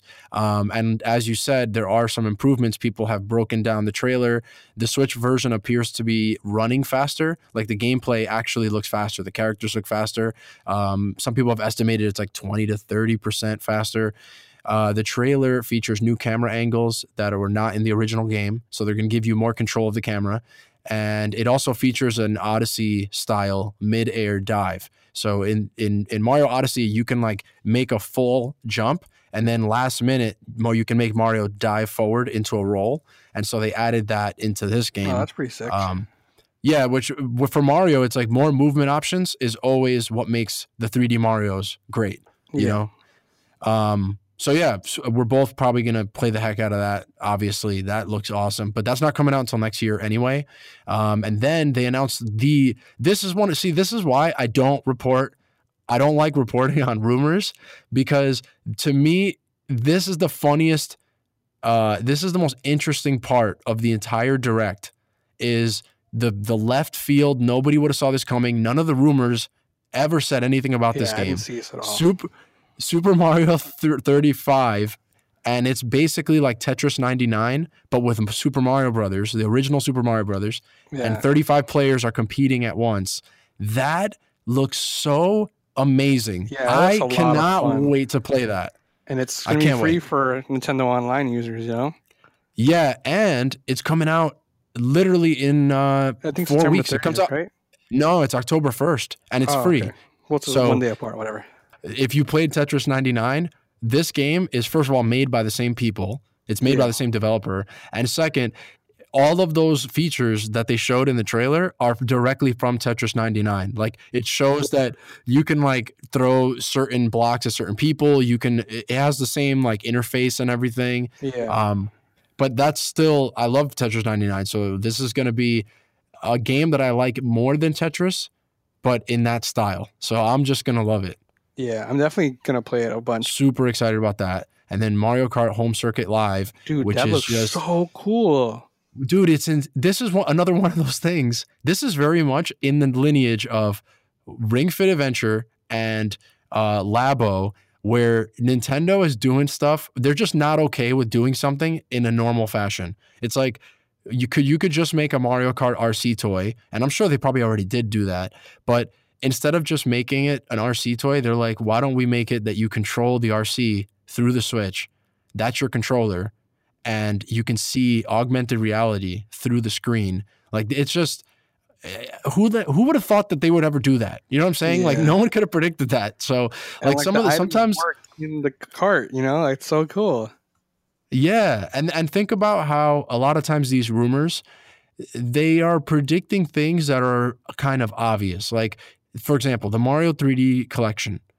In a way, that's kind of like an inevitability in one way or another. You know that in some form they're going to bring old games to the new thing. Yeah. But the rumors never figure out they never really spoil stuff that's this insane. Like, if you would have told me that if this was a rumor a month ago, right? And they're like, yeah, there's a remote controlled Mario Kart coming through your Switch. I would have been like, that just sounds too implausible to even entertain the idea. Yeah. So yeah, that looks insane. I think that's it's $100 if you want to buy that. Comes with the RC toy. I definitely want to check that out because I'm a Mario Kart master. And so now it's just time for me to move on to the next Mario Kart level. All right. Real life. All right. So then Super Mario All-Stars is on the SNES Classic app on your Switch as of right now. There's an update for that. And then we have come to the big daddy, Super Mario 3D All-Stars. We spoke about this yesterday. A few hours later, Nintendo magically drops a direct. That's for us. That's for us. They have a wiretap. They're listening to the show. You know what I mean? They knew it was the anniversary of the show, so they were like, "Dude, we gotta listen up. We gotta tune in." And then they were like, "You know what? Let's just drop it on these dudes." So they dropped it September 18th. So another thing, the rumor, like I said earlier, I didn't even want to waste time reporting on the details of the rumor, saying that it was delayed until next year and all the other other little details that were in that rumor, because those things were just clearly wrong. September 18th, it comes out in 2 weeks. It has a music player mode, which is really cool. Super Mario 64, we have some data for how the game is going to run and be displayed. So Super Mario 64 docked is going to be 960 by 720 pixels. And in handheld mode, it's the same. And then Mario Sunshine is 1920 by 1080 when it's in docked. And it's 1280 by 720 when it's in handheld. And then Mario Galaxy is the same docked, 1920 by 1080. And then handheld mode is 1280 by 720. So the only other minor little details to touch on is Galaxy is going to be able to use the Joy-Cons and the touchscreen to do the motion controls that were in the original game when it launched on the Wii, which is actually pretty amazing that they were able to engineer and program like the touchscreen to be able to mimic that. It seems pretty simple, but you got to remember, like, these are old games that are not programmed to have stuff like that. So it might not be as simple as it sounds. You definitely don't want to go messing around the game that's already finished a lot too much, right? Because it's like right. You could be messing with some really nasty like core of the game stuff. Like if you break one thing in there, the thing about programming is that you don't know what's actually broken until like you start moving things around. So you might might try to implement it, and you might find a bug that was secretly there, and you had no idea. But now because you fixed that one thing, or like implemented one thing, that bug comes into light, and it becomes a disaster. You know, do regression testing, and it's a nightmare. And it's easy to, again, takes that for granted as like just a fan and a consumer of games, because it seems so intuitive. It's like, oh, well, you know, Galaxy had motion controls, so obviously you could just do that with the Joy-Cons. And it's like, well, at face value, yeah, but the technologies are actually completely different. Like Galaxy, the Wii Remote, it used an infrared sensor to locate where you were aiming on the TV screen. And the Switch doesn't achieve motion gaming through that same mechanism. It's using fully, like, no infrared at all. And it's a gyroscope that's in the Joy-Con. So even that difference in technology means that they have to figure out a different way to achieve that and make it feel the same. But it's a completely different technology. So the fact that they pulled that off and they cared enough, they felt that aspect of Galaxy was integral, and they went out of their way to make sure that you could do that with the Joy-Cons, is really, really cool. And it, on a side note, completely irrelevant, but now I definitely believe Skyward Sword is coming to the Switch, and that it's possible with the Joy-Cons. Because we actually haven't seen a game that uses the Joy-Cons with that much precision, using the motion controls with that much precision. So now we kind of have an answer to that, like, some of it is possible. Yeah. Well, I just want to give Nintendo a little credit, because everyone is quick to give Nintendo slack, right? So I kind of want to balance out a little bit. You know, Nintendo's not perfect, you know, especially... Yeah, look, we're not trying to do a fanboy show. Like, we're just trying to be as fair as possible. And obviously, just like everybody else, who doesn't love Nintendo? Like, there's no gamer or even non-gamer that doesn't love them. Yeah, we're going to get into the complaints a little bit later, right? Those are coming, we'll get into it, right? Those are inevitabilities, bro. But just to give you some idea of like the motion control stuff, Resident Evil 4 on the Switch doesn't have motion controls, and it's definitely possible for that game to have motion controls. Yes. It does on the Wii, you know? The Resident Evil 4 Wii is the best version of that game. Arguably, and that is literally not debatable. I'm sorry. That is the way that game should have been played from day one. That is the best version of that game. Anyway, so now we're going to the big daddy, the big boy, the guy that we're all excited for.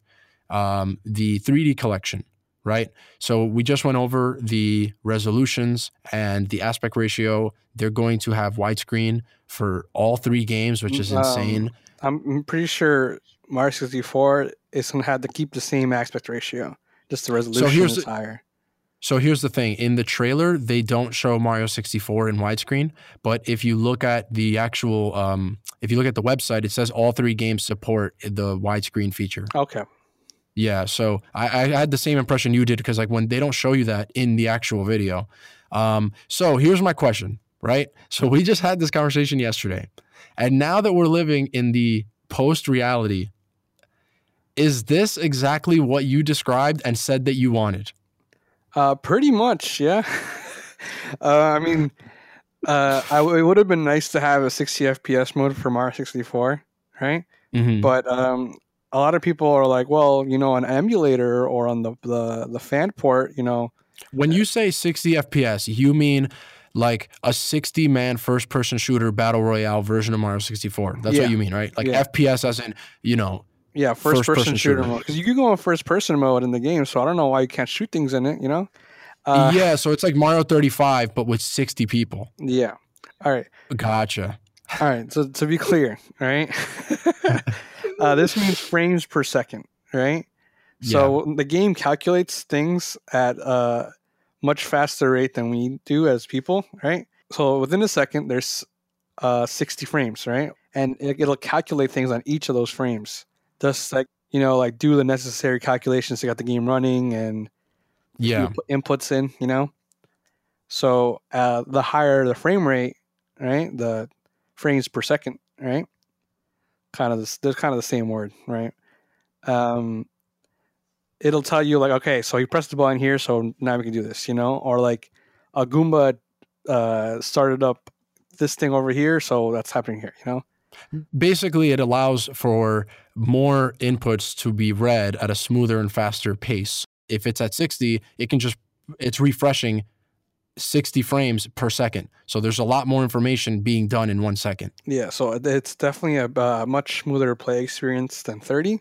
You know, that's what kind of is. On an N64, Super Mario 64 runs at 30 frames per second with a lot of dips, you know. There's a lot of areas where it even drops down to 20 frames per second, you know. Well, not a lot, but like a number that is probably higher than they want. Yeah, right. Particularly when you're at the submarine area for Dire Docks, you know, like that's a kind of an infamous kind of like big slowdown for the game. Right. And I'm assuming that it'll be like smooth 30, like a locked 30 for that game now, right? I mean, I'm just an assumption. I have no idea. I mean, at this point, that has to be the case. Like, I almost can't fathom them not doing that, right? So, going back to what I was saying earlier, since the game, people are complaining that it's not 60 frames per second, right? Yeah. But a lot of people also are not taking into account that the game is like balanced around 30 frames per second for one, right? Mm-hmm. And second, when you're playing on an emulator, right, it's not a perfect recreation of an N64. It's just not perfect, right? So when there's graphical errors, right, and there's textures that don't get loaded properly or shadows that aren't used properly and stuff like that, right? Like you kind of like ignore it because you're just playing the game anyway, right? Yeah, I mean, you basically got it for free at this point. Yeah, right? And or just stuff like that, like the game crashes, right? Because I've seen things like about the 60 frames per second mode on the illegal PC port, right? It's illegal. It's not legal. Right. Specifically the PC port. You know, they're not the ROM, the port. That's two different things. So again, an emulation is a recreation, or like it kind of like recreates. It's an imitation. It's an imitation of an N64, right? Or any console, right? Like that when it runs natively on the hardware, right? The instructions that you give to the machine are exactly from that machine, right? So again, try to go into the language, right?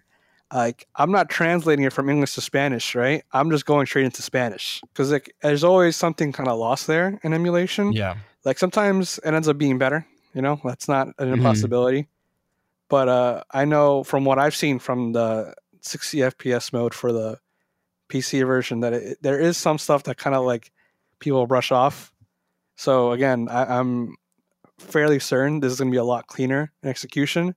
And I also don't know, it hasn't been confirmed or anything, if this is going to be an emulation of like a ROM, right? Or if Yeah. it's running natively on Switch hardware, right? Right. So we have to consider those things. So if it runs natively on Switch hardware, that'd be a much better solution than it being like the virtual console sort of like emulation thing. Yeah. So that Yeah. remains to be seen, and it's definitely it'd be better for the game for it to run running natively on the hardware, which isn't impossible, I would assume that that's the case because the other big sticking point about this announcement, and it kind of bothers me, even though I'm still really excited for this collection, is that Mario Galaxy 2 is not included. And so if Mario Galaxy 2, if this was just a collection of like ROMs that they had from the Wii and the Wii U, then I assume they would have just thrown Mario Galaxy 2 in there because they already have that from the Wii U era. They have that ROM. Yeah. So I'm assuming that these are native ports and that they're not just using the old Wii and Wii U Virtual Console versions of these games. Yeah. Well, because even I'm assuming, I'm not assuming, I'm kind of like theorizing, right? That the reason why Galaxy 2 isn't here is because of Yoshi. Yoshi has more complex like aiming mechanics, right, than anything present in Galaxy 1, right? So yeah, so for people who don't know, the aiming pointer controls that are in Galaxy 1, Yoshi basically controls heavily on those pointer controls. And so maybe that translation into what we were talking about earlier, translating that to the Joy-Con, maybe that didn't work as well. Yeah, that's your theory? It's my theory that they couldn't get it to work correctly right away, right? And instead of delaying everything for Galaxy 2, right? Which is kind of it's like a mixed bag because it's like, well, where's Galaxy 2? What's up with that, right? So that definitely sucks, right? I'm not defending them on that because that's definitely like, yeah, it should have been there. It definitely should have been there, right? I mean, it's called the 3D collection, and you can argue that the best game besides Mario 64 is Galaxy 2. I would say that for sure, personally. So I'm definitely sad to not have that there. The reason that game is not there, I thought was pretty obvious, actually. Like, you know how you and I used to always debate which game was better, Mario Galaxy 1 or 2? I prefer 1, you prefer 2. It's clear that Miyamoto thinks 1 is better and that you're a complete moron. Like, it's like, I don't know how you could look at this announcement and interpret it any other way. Like, I'm just being completely honest with you. Considering Sunshine there, I think they just, like, added 60 Mario 64, and, like, they just added the baggage, They're like, bro, Sunshine, that is hilarious. But yeah, for people that don't know, me and R Hungry have pretty much the same Mario 3D tier list. Number 1 is 64, not even close. Number 2 for him is Galaxy 2, for me is Galaxy 1, and then number 3 is Galaxy 1 for him and Galaxy 2 for me. Then I would put Odyssey, and Sunshine is at the bottom for both of us. So I haven't played Odyssey. I'm sorry. To clear that up. It'll happen. I'm sorry to everyone. Because there's still so like many that game. I still like Sunshine, but I have a lot of complaints about it. That's the kind of the misconception. We both like that game a lot. We both like that game a lot, but it's not. I wouldn't say that it's great. I think it's a good game. Let me just put it this way, okay? Number 1, if you're a Sunshine guy, I'm happy for you. You know what I mean? Like, I haven't lost anything by getting this port. But just to illustrate how I feel about Sunshine, I really like that game. I will not be playing it when I get this collection. And I'm not trying to be a jerk. Like, for real, I'm just like, okay, Mario 64, guaranteed playing that. And then Galaxy, yeah, I'll probably play that again. And I'm like, I played enough Sunshine for a lifetime. Like, I just don't need to do all that again. I might play that game, some of it. I won't play all of it. I definitely won't play all of it. Yeah. All right. So anyway, moving forward, this is what you wanted, basically. So this is kind of what I asked you yesterday is we were having this discussion about how Mario 64 to both of us is a holy game, right? Yeah. This is like legendary and one of our favorite games ever. And there was this disagreement between us as to how we personally would want to see it come. And I felt like I'm a purist when it comes to a lot of things, but I was surprised that you were even more of a purist in terms of how much you'd like to see them change. So with this port, you feel like they did just enough. And for some clarity, one of the things that we didn't talk about yet is that they're actually cleaning up a lot of textures. So like the M on Mario's hat is a lot more clear now. And they got rid of a lot of blurry textures in the game and replaced them with stuff that's a little more clear. I don't know if they replaced them or they did because the Mario 64 textures are very compressed to fit on the N64, right? Or to run on the N64. So it might be the original files uncompressed. Right. So replacing would be a strong word, you know? Yeah, right. It might just be uncompressed and yeah. I mean, I just assumed that it was replaced because the M looks very, very clean. You know what I mean? Yeah. Like it's like a lot more clean than I thought it'd be.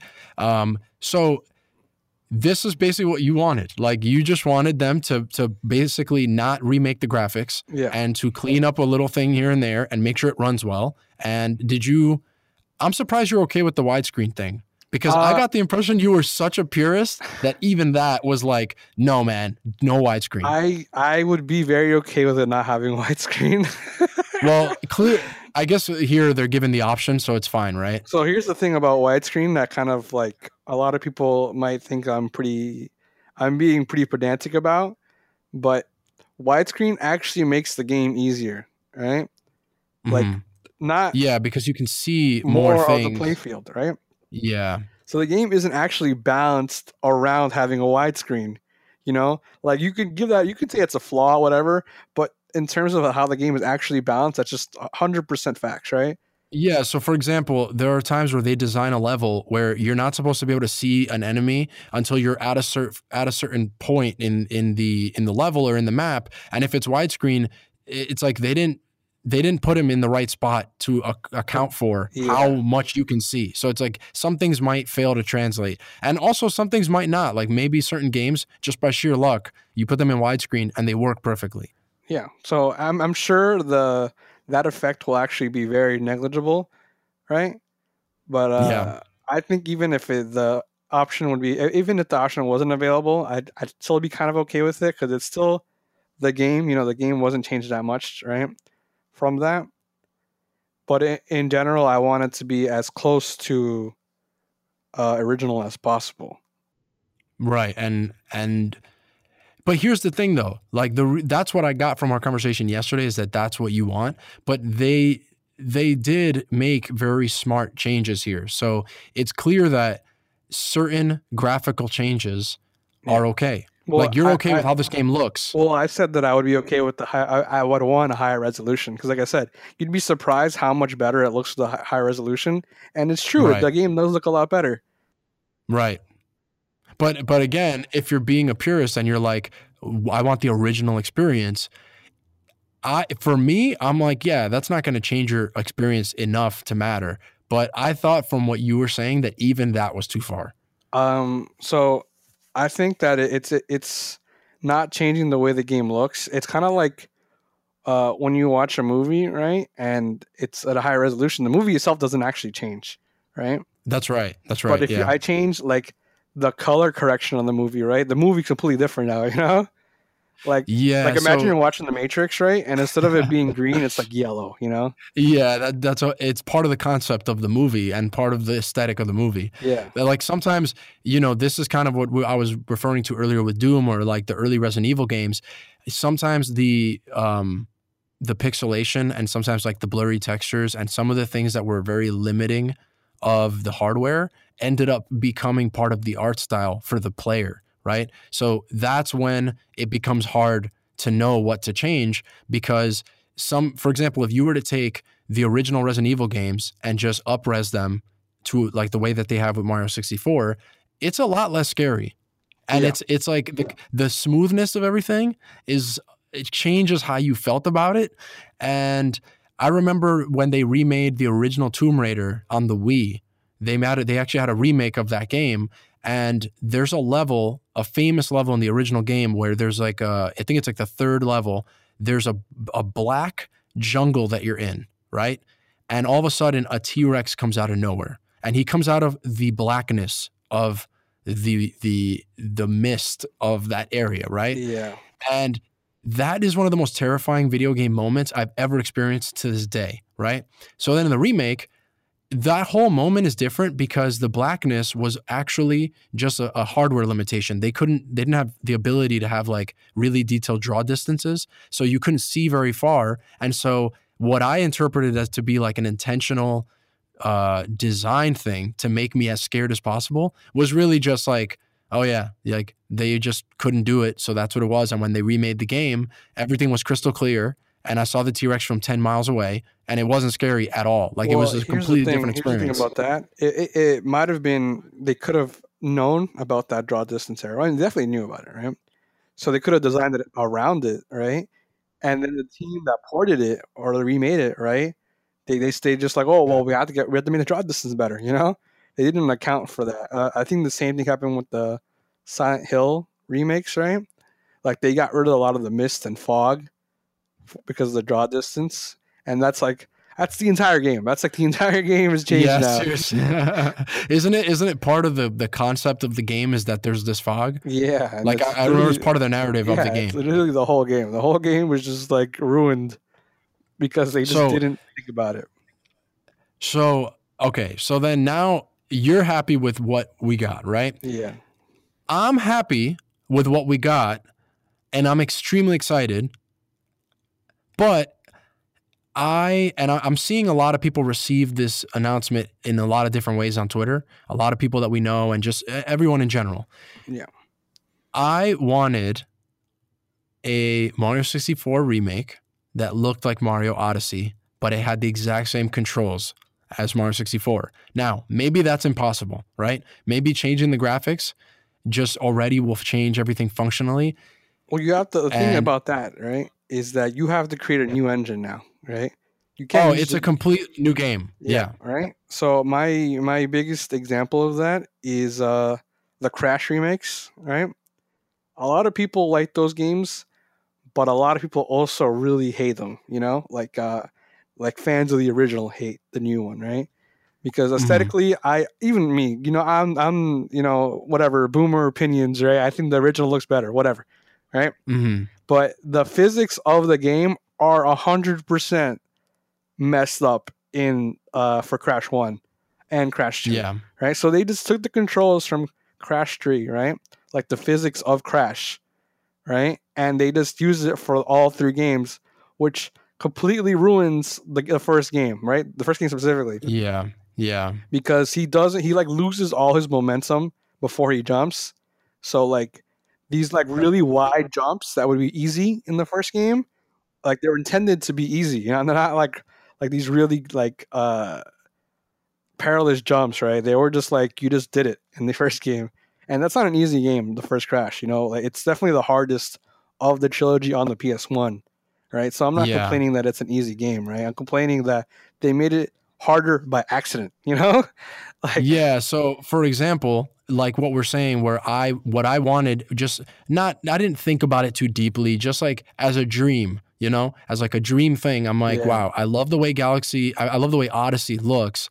And I would love it if they remade my favorite Mario game to look like this. But when you, like you just pointed out, you know, there are a lot of things they'd have to change because the physics of Mario Odyssey are different, and the way the length of jumps, like even things that look like they're identical, are different. And so you'd have to retouch all the obstacles of the game to suit this new engine. It's not going to just transfer one-to-one the way that it feels like it would when you think about it in your brain.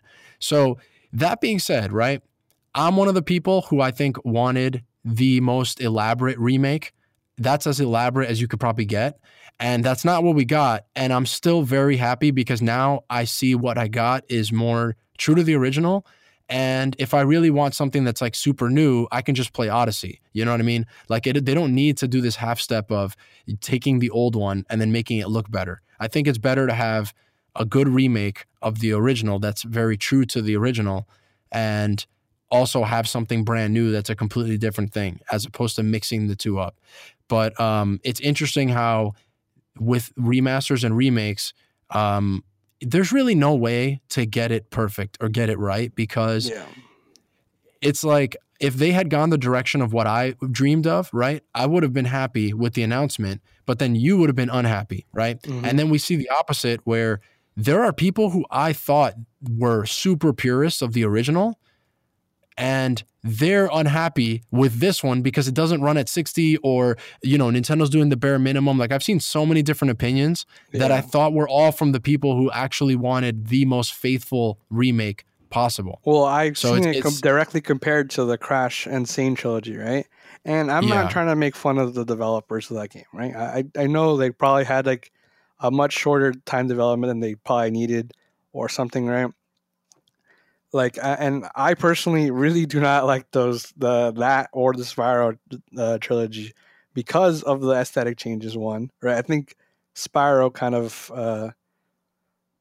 that's probably controversial to say, but I think Spyro looks way worse than the originals, right? Yeah, especially in the enemy design, right? They look really, really generic now as compared to like the kind of cutesy style the first game had, right? So I'm like, I wouldn't want that. Like, I wouldn't want those changes, and especially for Crash 1, or like those changes of like the momentum, right? And not only that, like every game, since that game was made in Unity, right? I don't know if this was like malicious or just they didn't have time or whatever, right? The default like collision box for something, right, is like a pill, right? The shape of a pill. Yeah. Right. So something that like looks like a crate, right? Because you know, like that's what's in Crash. You know, they're crates a lot. You break boxes, little boxes. You crash into boxes, right? It looks like a box, but it's actually a pill. So you could be standing on the side of a crate, right? Like you would want to jump off a crate, and you'll slide right off it, right? Yeah, because it's not the actual collision detection there is smaller than what the actual, like, what it looks like. Well, not that it's smaller or bigger. It's just that it's shaped like a pill, right? So, like, think of a pill. It's, like, rounded at the edges.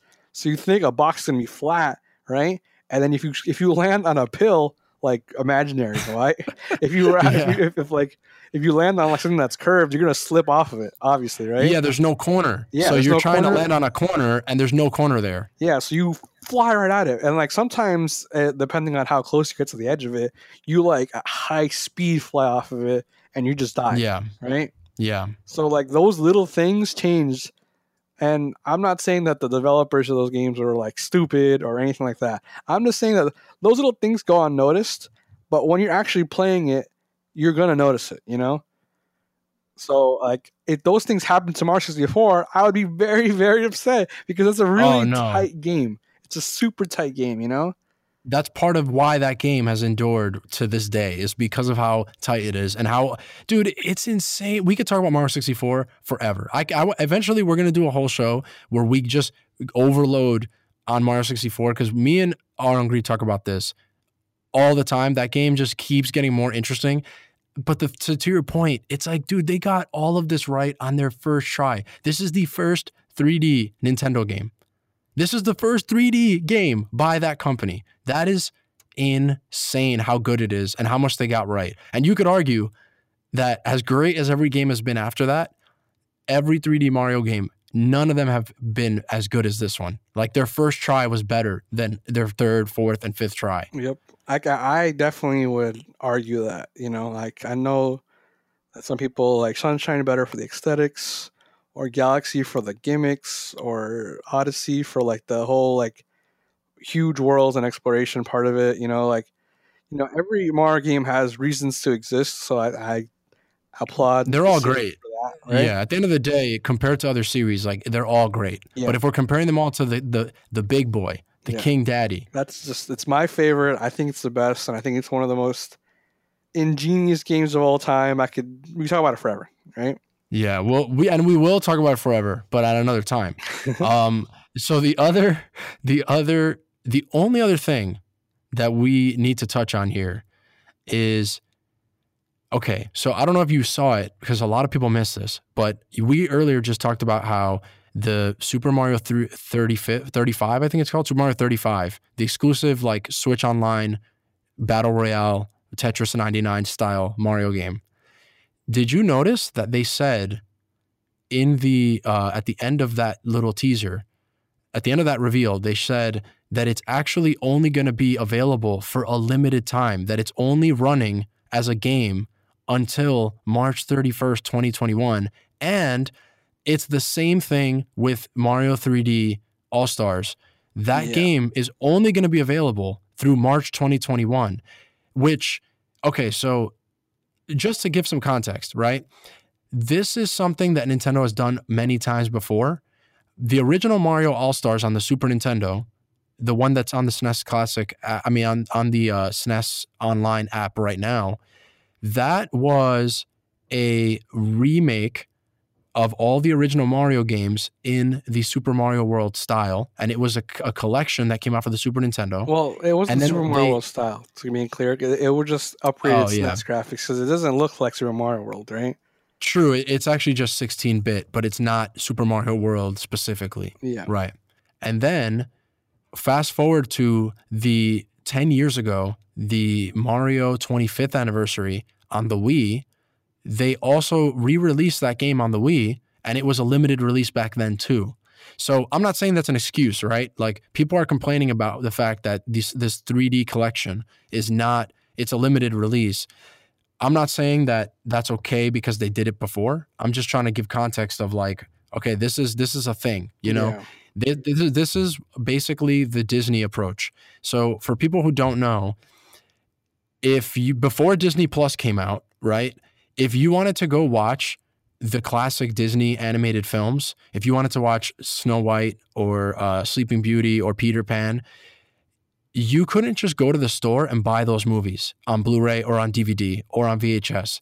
Every decade, they choose a very specific window of time to re-release those movies so that you can buy them again.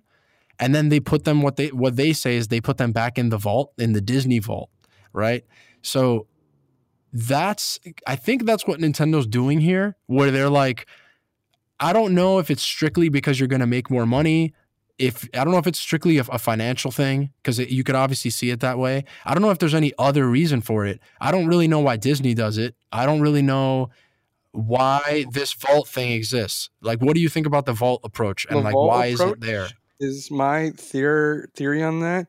It gives each movie time to breathe, right? So if you see Snow White, Pinocchio, Sword in the Stone, right, all those classic Disney movies, right? Yeah. And you're like, oh, which one do I get? You're like, well, I don't know. So the limited edition ones, you're like, not only does it feel special, right? So I have to get a limited edition one, right? But it gives each movie time to breathe and get the sales of that one, which I think is still pretty anti-consumer of having to lock away stuff, right? Right. So I keep going back to my thinking of it, right? Is what Gabe Newell said about PC gaming back when Steam just came out. Right? Mm-hmm. I think it was like 2002, something around there. He said that games right now are being pirated on PC a lot, not because they don't want to pay for it, but because it's a lot easier to pirate it than to go to the store and pay for your game, but also it's region locked and it's got DRM and blah, blah, blah, right? Right. Like, gaming, the piracy issue isn't a pricing issue. It's a service issue. So if the pirates have a better service, they're going to pirate it. As opposed, people will pay if it's easier to pay for something, you know? And he was 100% right. He was 100% right. Yeah, that's what Steve Jobs said when he made iTunes. Napster was like threatening the whole music industry, and he was basically saying the reason most people don't want to pirate stuff, they just see it as the only option in the future of, you know, using your computer and the digital future of where this is all going. And he turned out to be right about that. Like, iTunes ended up selling these songs piecemeal, and people were buying the songs again more than they were pirating them. Yeah, on sort of like Spotify, Apple Music, like those things are huge, right? Yeah. So again, my thing is that people are complaining about it because it is really easy just to pirate Super Mario 64. There's a million ways to do it.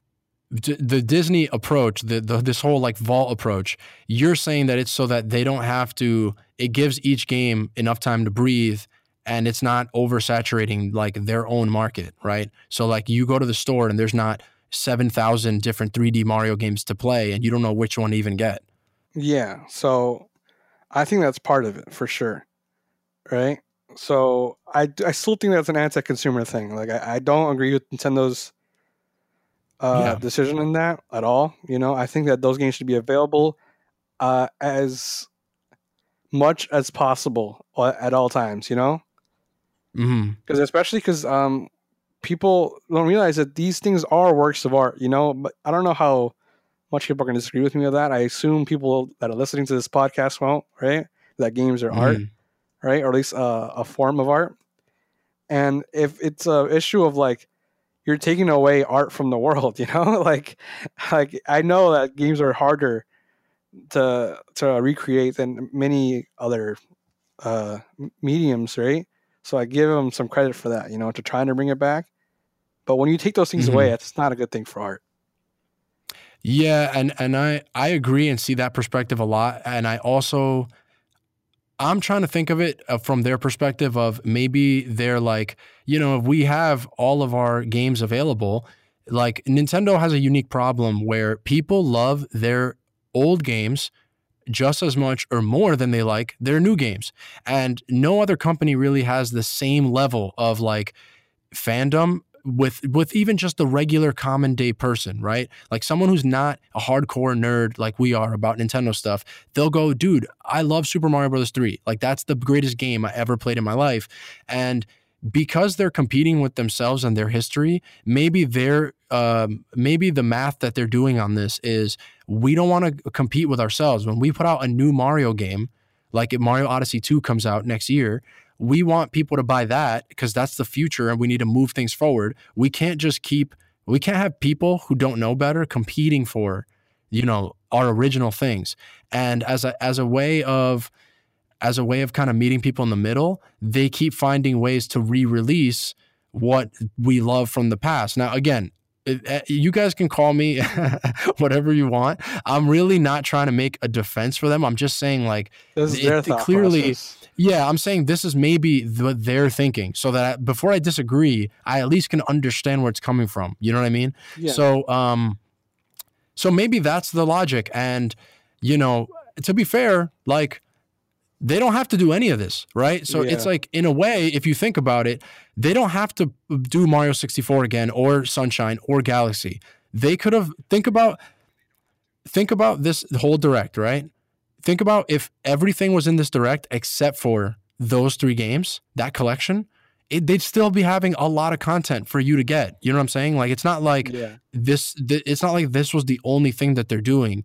They were doing a lot of stuff. But to your point about art and preserving it and having things accessible for people, I'm actually more concerned about the limited release of Mario 35 Yeah, because that because game's gonna disappear. That game's just gonna disappear now.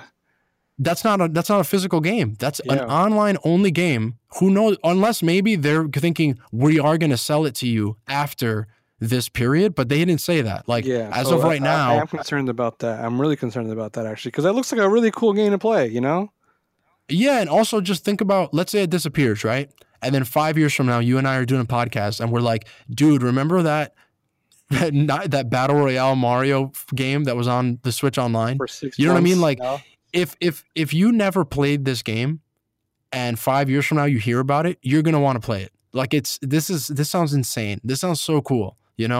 Overall, I think that I'm okay with the Disney approach myself because even though I do want things to be as accessible as possible, I am more interested in new things. You know what I mean? Like part of this podcast is also that I don't want this to be a retro podcast. Yeah. And I think with Nintendo, like I said, they have a unique problem where people love their past a lot, like more Yeah. than they love the past of other companies. They have a really amazing history. But I personally think that their future is just as cool. And a lot of the things they did just on the Switch to me are as cool. So I feel like it's an inevitability that we have access to their old stuff. And I think for other companies, you can definitely complain, right? If you want to play a really early entry in some amazing franchises, If you want to play it's Metal Gear very Solid, hard. it's very hard. If you want to play it, yeah, exactly. If you want to play the first Metal Gear on the MSX, it's very hard. And even with certain Nintendo games, like earlier we talked about Fire Emblem, like the GameCube era is just lost for that series. But outside of that, they are meeting us in the middle to some degree, even though you have to wait. You know what I mean? So I still think we should be pushing harder. I still think you should be complaining about it all the time. Like I said, I said it in the I think the past version of it. It was like complaining is where we get these things from, or even like the Smash rollback stuff. Right? I was like, you have to complain for things to happen. So I still think, I'm not going to give anybody crap for complaining about it, because it is a thing to complaining about is how you get things done. So all power to people who are complaining about it. That's true, but again, there's also a never-ending list of things to complain about. So it's also like a balance of you have to. I agree, and I don't want I feel like a lot of the great stuff that we got from Nintendo is through people complaining. Like Skyward Sword is the reason why we have Breath of the Wild. Yeah. People complained about that game, and we got a way better Zelda game for it. Yep. But one of the problems is, though, that it's a never-ending thing. Like, for example, we finally getting Mario 3D World, and it's like I already saw someone complaining about how they didn't show any new characters for the game. Like, where's Wario and where's DK and stuff like that. Yeah. And I'm like, there's a certain level of complaining that when you have this many, you have to say your expectations, right? Yeah, it's about being realistic. That's a perfect way to put it. Because think about it, like, it's kind of just like there's always going to be something, especially when there's so many old games that we love from this company. Like, there's always going to be another game that they could be making or giving us. The second that they announced Metroid Prime 4, finally a new Metroid, they're like, everyone's like, all right, what about Star Fox? It's like, and then they announce a new Star Fox, we're going to be like, all right, well, what about F-Zero? And then it's like, you do that, and people are like, all right, we'll make something new.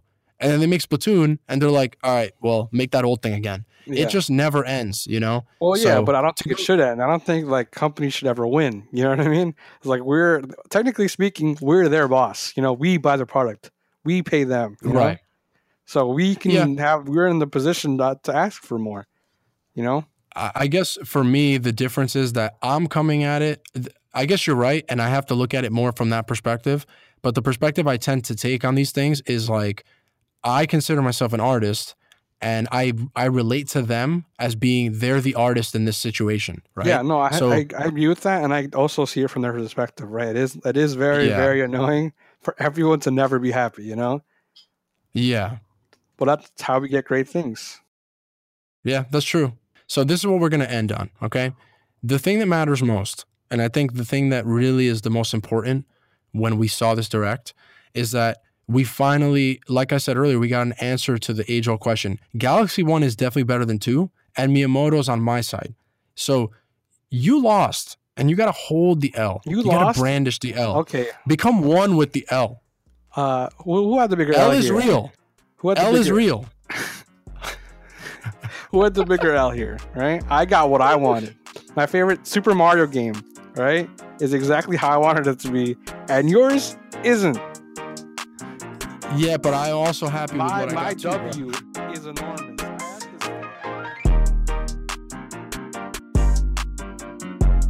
Episode 2 in the books. Thank you for listening. If you like the show, please consider going to patreon.com/Glentendo and become a friendo and help out if you can. And if you're listening on free feeds, that's cool too. Just think about giving us a good review on iTunes, on the Apple Podcast, because that actually does help out podcasts a lot more than it might seem.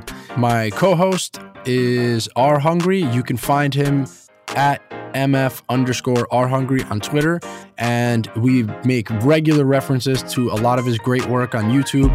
Please go to YouTube/RHungry and check out a lot of his videos. If you're listening to this on YouTube, we'll have the links in the show description. And you can follow me at Super Glentendo on Twitter. And yeah, the Glentendo podcast is a Smash community /Nintendo news podcast every single week on Friday for supporters of the show, and every Monday for the free feeds. For all of you disgusting no friendos, you're broke, get some money. Come on, bro. No, but thank you guys for the support, and even if you're just a listener, thank you very much. Really appreciate it. This show is brought to you by our amazing producers, Naomi, Eduardo, and the legendary Riz. Thank you guys. See you next week.